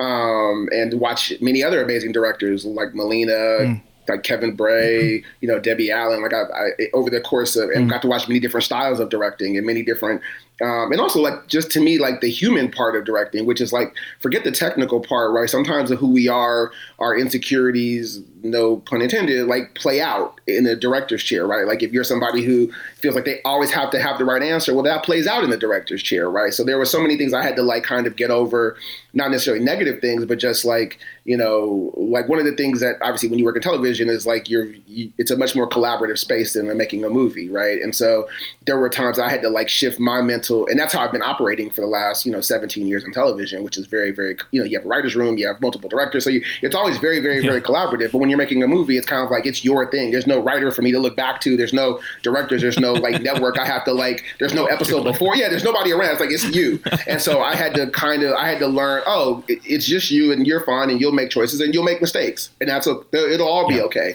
And I had to just kind of get past that. So outside of the technical stuff I was able to learn, I got to watch other directors who weren't hung up on those things and kind of had gotten past those things just as human beings, and what they bring to as a director. And so, but yeah, of course, being on the show was helpful. I don't think it was necessarily I don't know how much it influenced eventually us making the movie. I think at a certain point people just go, am I into this movie or not into this movie? You know what I mean? But obviously the more, credit you have, say he can pull this off, obviously the better that certainly goes. And what the biggest shift I noticed was it made me a better director. I directed the finale this year, and I was much more let's try this. Let's do, I was much more pushing the envelope creatively, I think, having had done the movie. Because now I was seeing things from a much more, even the way we were breaking the story, it helped me from a directing standpoint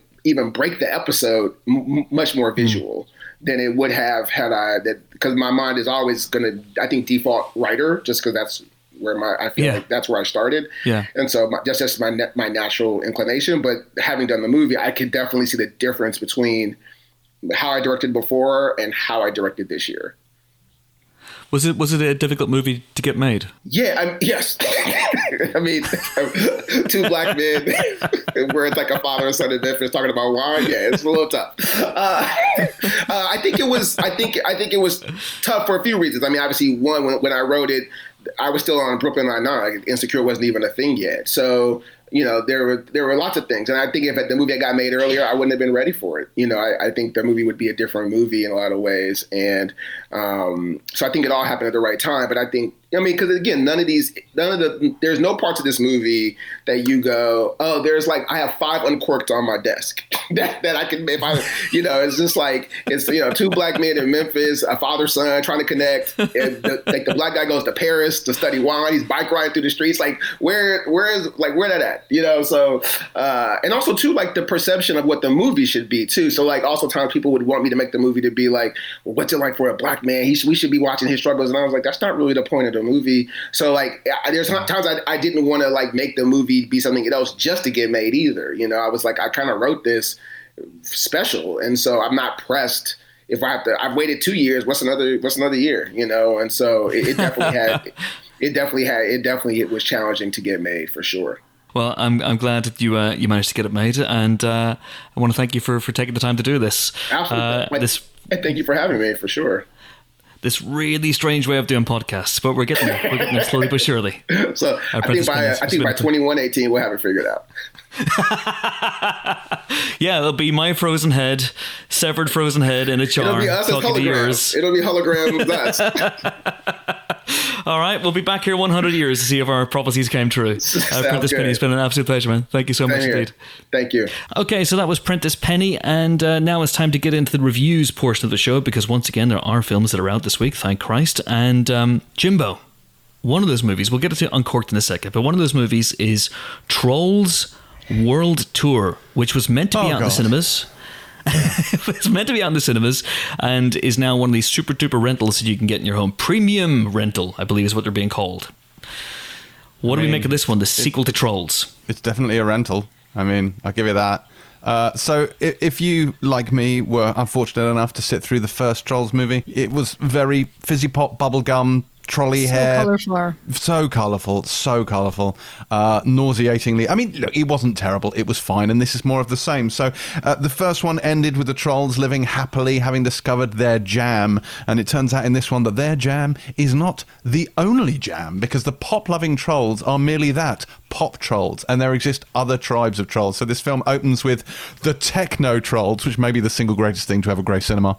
And the techno trolls are laying some bangers in a club underwater for some reason. They are mermaids. They are mermaids until the rock trolls turn up, and Queen Barb of the rock trolls wants to turn techno into rock, And it feels a lot like this is kind of a subplot that was cut from the Jack Black film School of Rock, but no.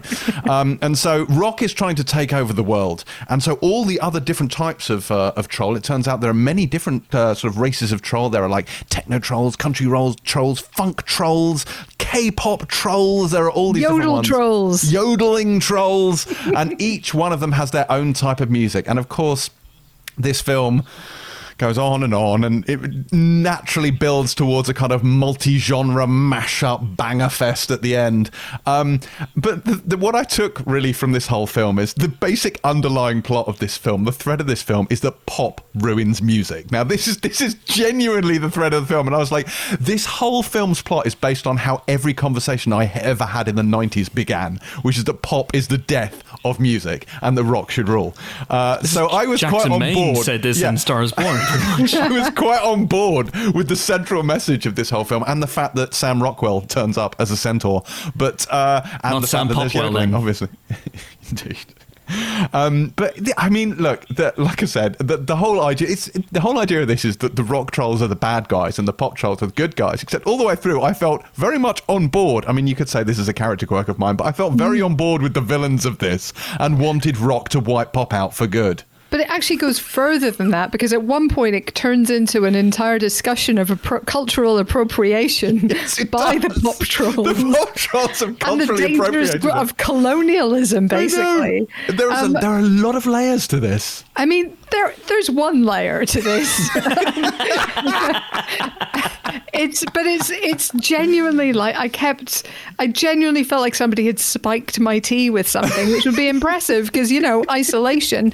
It's so demented, this film. The techno troll rave is just the techno trolls. By the way, of course, the king, I believe, of the techno trolls is voiced by Anthony Ramos, who we just heard about in the Hamilton reunion. But great voice cast. Rachel Bloom as Queen of Rock. Justin Timberlake and Anna Kendrick returning. Of course, and also James Corden. But we can't have everything. But it's just so much. It's so bizarre. It's very, very colourful. Look, this is one of those things where, and I think Ollie mentions this in his review, like Smurfs and Angry Birds, this is as much product as it is film. But the thing is, Angry Birds is fucking hateful, and Smurfs isn't far off. The thing I will say about Trolls is, it may not be a masterpiece, but it is not hateful. There's something about this that's actually quite likeable. Like, it's a wildly average kids film, but it's not... it's fine. And I enjoyed the sort of the musical bits in this. I liked the big sort of genre mashup. I enjoyed the rocking. I enjoyed the techno. I very much enjoyed the yodeling. Look, this is, of course, 90 minutes I'm never going to get back. But I will say, if you have kids and you want a film to watch with them, there are more hateful things than this to watch. I mean, the Queen of Rock... Is that a recommendation? Maybe. The Queen of Rock does fly around in leather piranha spaceship thing. So, I mean, that alone is surely worth the price of admission. Power chords. Oh, there's all sorts going on. And the country trolls are quite entertaining. Okay. I could have done with better music. That was my big kind of, apart from it being insane, that was my real problem with this. I didn't think the music was that great this time. Although there is a moment where they roll out some pop hits to try and convert the country trolls to pop. Those are dreadful. And one of them is Cotton Eye Joe, and one of them's like, yeah, that was a step too far. Cotton Eye Joe was a step too far. And I was like, yes, it was. That's a life lesson for you there. All right. Yeah. Trolls World Tour, touring now, but not Trolls World Tour. In your home. No, yeah, absolutely. Available in your living room. And we gave this for a small fee. 2 stars. Yes, we did indeed. 2 stars for Trolls World Tour. Sounds like if you have wildly average kids, it'll be right up their street. All right. So 2 stars then for Trolls World Tour. Next up, Helen, let us get on to Uncorked. Uncorked. Yeah, so this is a cool film, actually. I enjoyed this. You raved about it a couple of weeks ago, so I went out and watched it on Netflix. And it stars Mamadou Athie, who I think is fantastic. He was in The Get Down. He was great in The Get Down. He was in Paddy Cakes, where he played the goth, if you remember, in Paddy Cakes. He was brilliant at that. He's a really likable guy. And here he plays Elijah, who's a young man who is working in his dad's barbecue place. His dad, played by Courtney B. Vance, and alongside his mum, Sylvia, who's played by Niecy Nash. And he knows he wants something else in life, but he isn't quite sure what. But he's really interested in wine. He hangs out a lot at the wine shop. He does the wine buying for his dad, and it's something that he's really fascinated by. And he starts to think maybe this could be the career for him. Maybe he could become a master sommelier, and, you know, that could be his thing. His dad is very skeptical. He's like, you've always had these great ideas and you always give up and it's always a waste of time and money. But he thinks that this one might stick. But it is, of course, like one of the hardest qualifications to get. It's expensive. It's exclusive. It's not something that any of his friends or family know much about or have much interest in, particularly beyond thinking, oh, this wine is nice. But it's something he's really passionate about and kind of pushes forward. And yeah, it's really about, can he do it? Can he balance his family, his friends? He's got a new girlfriend, Tanya, played by Sacha Compere. You know, is he going to make it this time? Is this going to be another thing that he tries and kind of fails? So it's a really nice, low-scale character study of Elijah himself and family drama of his little world around him. It is not one to watch on an empty stomach because the barbecue looks freaking amazing. And if you're a wine drinker, it's probably a kind of torture not to watch it with a glass in your hand, I guess. I don't know. But yeah, two teetotalers here shouldn't really be talking about this movie. But the fact that we both enjoyed it, I think, speaks to the quality of the drama, you know. They are just really likable people, and you get really involved in this family life. There's some fantastic dinner table scenes, which is something that's actually quite hard to do, I think, as a dramatist. You know, every director I've ever spoken to says they're one of the hardest things to shoot, to rehearse. You know, you've got so many moving parts. You have to keep moving the camera and doing everything over again. But they've got a real kind of family energy here, and it feels like a real group of people, and I think they're just really well done that way. So, you know, this is a low-key drama. This is not going to change your view on life, the universe, and everything, but it is a really lovely character piece and a really lovely study of somebody stepping outside his own world and trying to bring something back, I think, as well. He's not just kind of trying to leave forever. He's trying to kind of bring his family and bring his friends with him and get them involved in this passion that he feels as well, which is lovely. Yeah, fully agreed. Last week I said that Uncorked was a little bit like Standing Up, Falling Down, which is the Ben Schwartz, Billy Crystal comedy drama. Yeah. Emphasis on drama, more I'd say, than comedy, that we reviewed last week. And I said they were both similar in that neither of them are necessarily reinventing the wheel. There are lots of familiar beats in both movies. We've seen relationships like this before. We have seen arcs like this before, father-son arcs like this before. But at the same time, I thought both movies charmed and beguiled me enough to warrant further discussion and to warrant getting Prentice Penny on the podcast.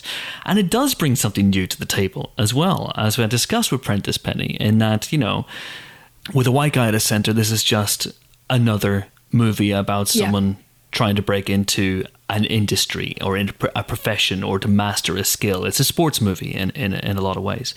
But of course, what is interesting about it, what is new about it, is it is about a person of color. It's about a black guy trying to make his way in a world that is very white, and therefore it feels different. It feels unusual. It feels interesting, and as a result, all those beats that you maybe feel we've seen in other movies feel different somehow. They feel enriched somehow. His relationship with his parents, who I think are the best movie parents since Stanley Tucci and Patricia Clarkson and Easy A, and I apologize if I'm repeating stuff that I've said in the interview, that they feel different. You know, that feels very, very lived in. That, you know, that they feel like real people. There's a real humanity to this movie, and I was utterly charmed by it. My wife and I, drinking game, we're just noodling around one night on Netflix and didn't even know about the existence of this movie. So good job, Netflix. And we were like, oh, what's this movie? And so we checked it out, and yeah, absolutely right up our alley. And it's a gentle drama, but with winning performances. Courtney B. Vance and Niecy Nash are fantastic. They're so good. They're so in good. This. Yeah. And as a teetotaler, listen, I don't think that this is in the same category as something like Chef. Chef, for me, is food porn. Chef is about the food that Jon Favreau makes in that movie. It is shot beautifully. It is shot lasciviously, almost. This movie doesn't do that. It is a little bit more matter of fact about things.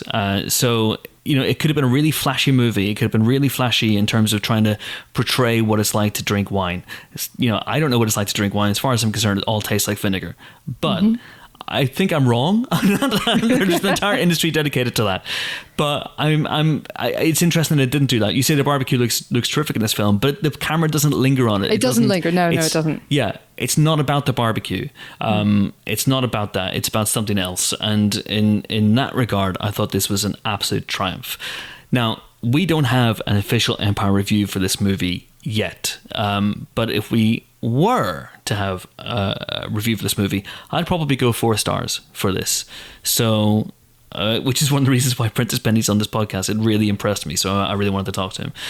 So I'm going to say 4 stars. I don't know whether you'd be low 4, high 3, whether you'd be in the same camp. Yeah, somewhere there, I think. I just find Mamadou himself particularly, I just find him just such a charming screen presence. And he's somebody who's been eye-catching in really tiny roles in pretty much everything he's done. And it's so good to see him getting a lead in something like this. So I was charmed by it, like yourself. So definitely at least a high 3. But if I had to write it, it might well come up. Okay, either way, it's a recommendation. Go and check it out. It's on Netflix right now, Uncorked. And last but not least this week is another movie that would have been getting a theatrical release like Trolls World Tour, but is now available for Curzon Home Cinema, and it is Who You Think I Am. I feel like you may be the first and only person ever to compare this to Trolls World Tour, so let's just take a moment to enjoy that, shall we? Indeed. So this is a French drama directed by Safi Nabou. It is adapted from the novel, which obviously I know very well, by Camille Laurence. If you're impressed by my French pronunciation, it's because I'm on day 47 of a Duolingo streak, and can I just say that Dieu est un chouette est un animal de compagnie. Yes, that's right, my friends. Dieu is an owl is a pet. Anyway, apparently, in the world of Duolingo, an owl is a pet. I don't know. Mon Dieu. What does that mean? So this is a terrific film directed by Safi Nabou, as I said, and it stars Juliette Binoche, the great Juliette Binoche, as a professor of literature who gets embroiled in an affair with a younger man. Which all seems very straightforward, except it isn't, because she's catfishing him. And the younger man thinks that she is a younger woman.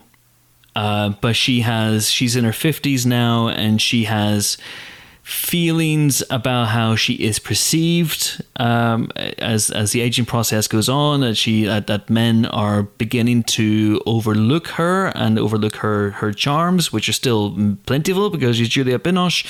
So she's coming out of a relationship with this guy called Ludo, who has ghosted her. He's a much younger man. He just uses her for the intercourse, and she calls him one day and he ghosts her with his friend Alex. Alex picks up the phone and they're horsing around.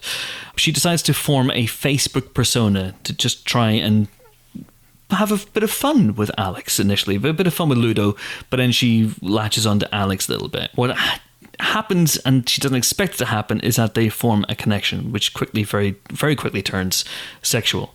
And so you have this very complicated drama told in flashback, and I'm not going to give it away, but there are many, many twists and turns in this. But I thought this was really good. It's not a thriller per se, it's more of a psychological drama, but it's fascinating, and it's fascinating about the idea that we all construct personas, and that we hide behind things online, and we hide behind manufactured personas, and the emotional fallout of that as well. And Juliette Binoche, this is not going to be a shock to you, is terrific in this role as well. Especially as things get more and more complicated, and she has to balance her life, and she gets a little bit more obsessed with Alex, who's played by Francois Civil. And I thought this was really, really good. Really good, guys. I'm not sure about the official Empire review. Once again, I'm not sure if it's up yet, but I would give this 4. I would give this an absolutely solid bang on 4, and it is available Curzon Home Cinema. There are other films out as well. On this week we have Love, Wedding, Repeat, for example, on Netflix, which we'll review on next week's show. And there's a couple of films on Disney Plus we haven't got around to talking about yet. And there are other things that will be coming along. So there's a nice steady stream of films for us to talk about. But as ever, we're in this really, really strange situation together, and we have said in the podcast that we will point you in the direction of other places to watch movies beyond your Netflixes and beyond your Amazon Primes, your Disney Pluses. We're also bringing you updates every week on what's available on Mubi, and I kind of feel that the best way to do this now is to tell you about the movies that are leaving Mubi over the next 7 days. So as you know, Mubi is a one in, one out policy, so they have 30 films on there at any given time. One goes every day, and one new film comes in. So over the next week or so, we're going to be losing on Mubi the likes of Old Boy, Park Chan-wook's Old Boy, Jean-Pierre Melville's Army of Shadows, and Secretary, to name but three. So, and they're fantastic art house movies from around the world on Mubi. And BBC iPlayer has been doing really something really cool as well. I mentioned a whole raft of incredible films that are free on the iPlayer last week. They have started screening some real classics in the mid-afternoons, things like The Man in the White Suit, things like The Titfield Thunderbolt, Whiskey Galore, films like that, and they are now all available on the iPlayer as well as all those films I mentioned last week, the likes of Margin Call and Witness and Stronger, and things like that. So that's tremendous. That's really good. I mean, if you get, these are Ealing comedies that are kind of sometimes hard to get hold of. So I know a bunch of them came out in a box set a few years ago, and I've got a few of those here, but otherwise they're kind of a hassle to get hold of. So you have the chance now, so go after them. Absolutely. I mean, for example, The Lady Killers, the original Lady Killers, is available on Sky, but that's it. That's the only Ealing comedy that they have. Another channel I want to point out as well is Talking Pictures TV, which is a wonderful free service. You'll have it on your smart TVs, you'll have it in the Sky, you'll have it in your Virgin boxes, whatever it is that you use to get it here in the UK. And they dedicate themselves to showing incredible films from, well, all of cinema. But like, for example, this week they what have they had in the past? They've had things like Seance in a Wet Afternoon. They've had Peeping Tom, the Michael Powell's Peeping Tom. They've had Hell Drivers, which is a great 1950s thriller with a very, very young Sean Connery in a supporting role. So there's some terrific stuff on there every single day. So check out Talking Pictures TV as well. Anyway, that is it for this week's Empire Podcast. Join us next week for more remotely recorded film-related fun. We'll be joined by, remotely recorded, of course, two guests. We'll be joined by the wonderful Michael Smiley, who will be on the podcast. I say this with caveats. These haven't happened yet, so there's every chance they might still fall through. And Ben Schwartz, Sean Ralphio from Parks and Recreation, Sonic the Hedgehog from Sonic the Hedgehog, and star of Standing Up, Falling Down as well. But until then, until we meet again, until a auspicious occasion, it is goodbye. We've already done Ben Travis. It is goodbye from James Dyer and his birds. Yes, I went away, I've come back, and now I'm going away again. Goodbye. Cool. When I say birds, I don't mean in a sort of 1970s like a body kind of way. Lost in powers. I don't mean, don't mean that at all. No, not at all. Speaking of birds, it's goodbye from Helen O'Hara. Goodbye. Good Lord. Oh, God. And as for me, well, I'm off to take off my pants and have a lovely evening in front of the telly. But for the time being, I'm going to leave you with the soothing strains of James's Birds. Thanks for listening. See you next time. Bye.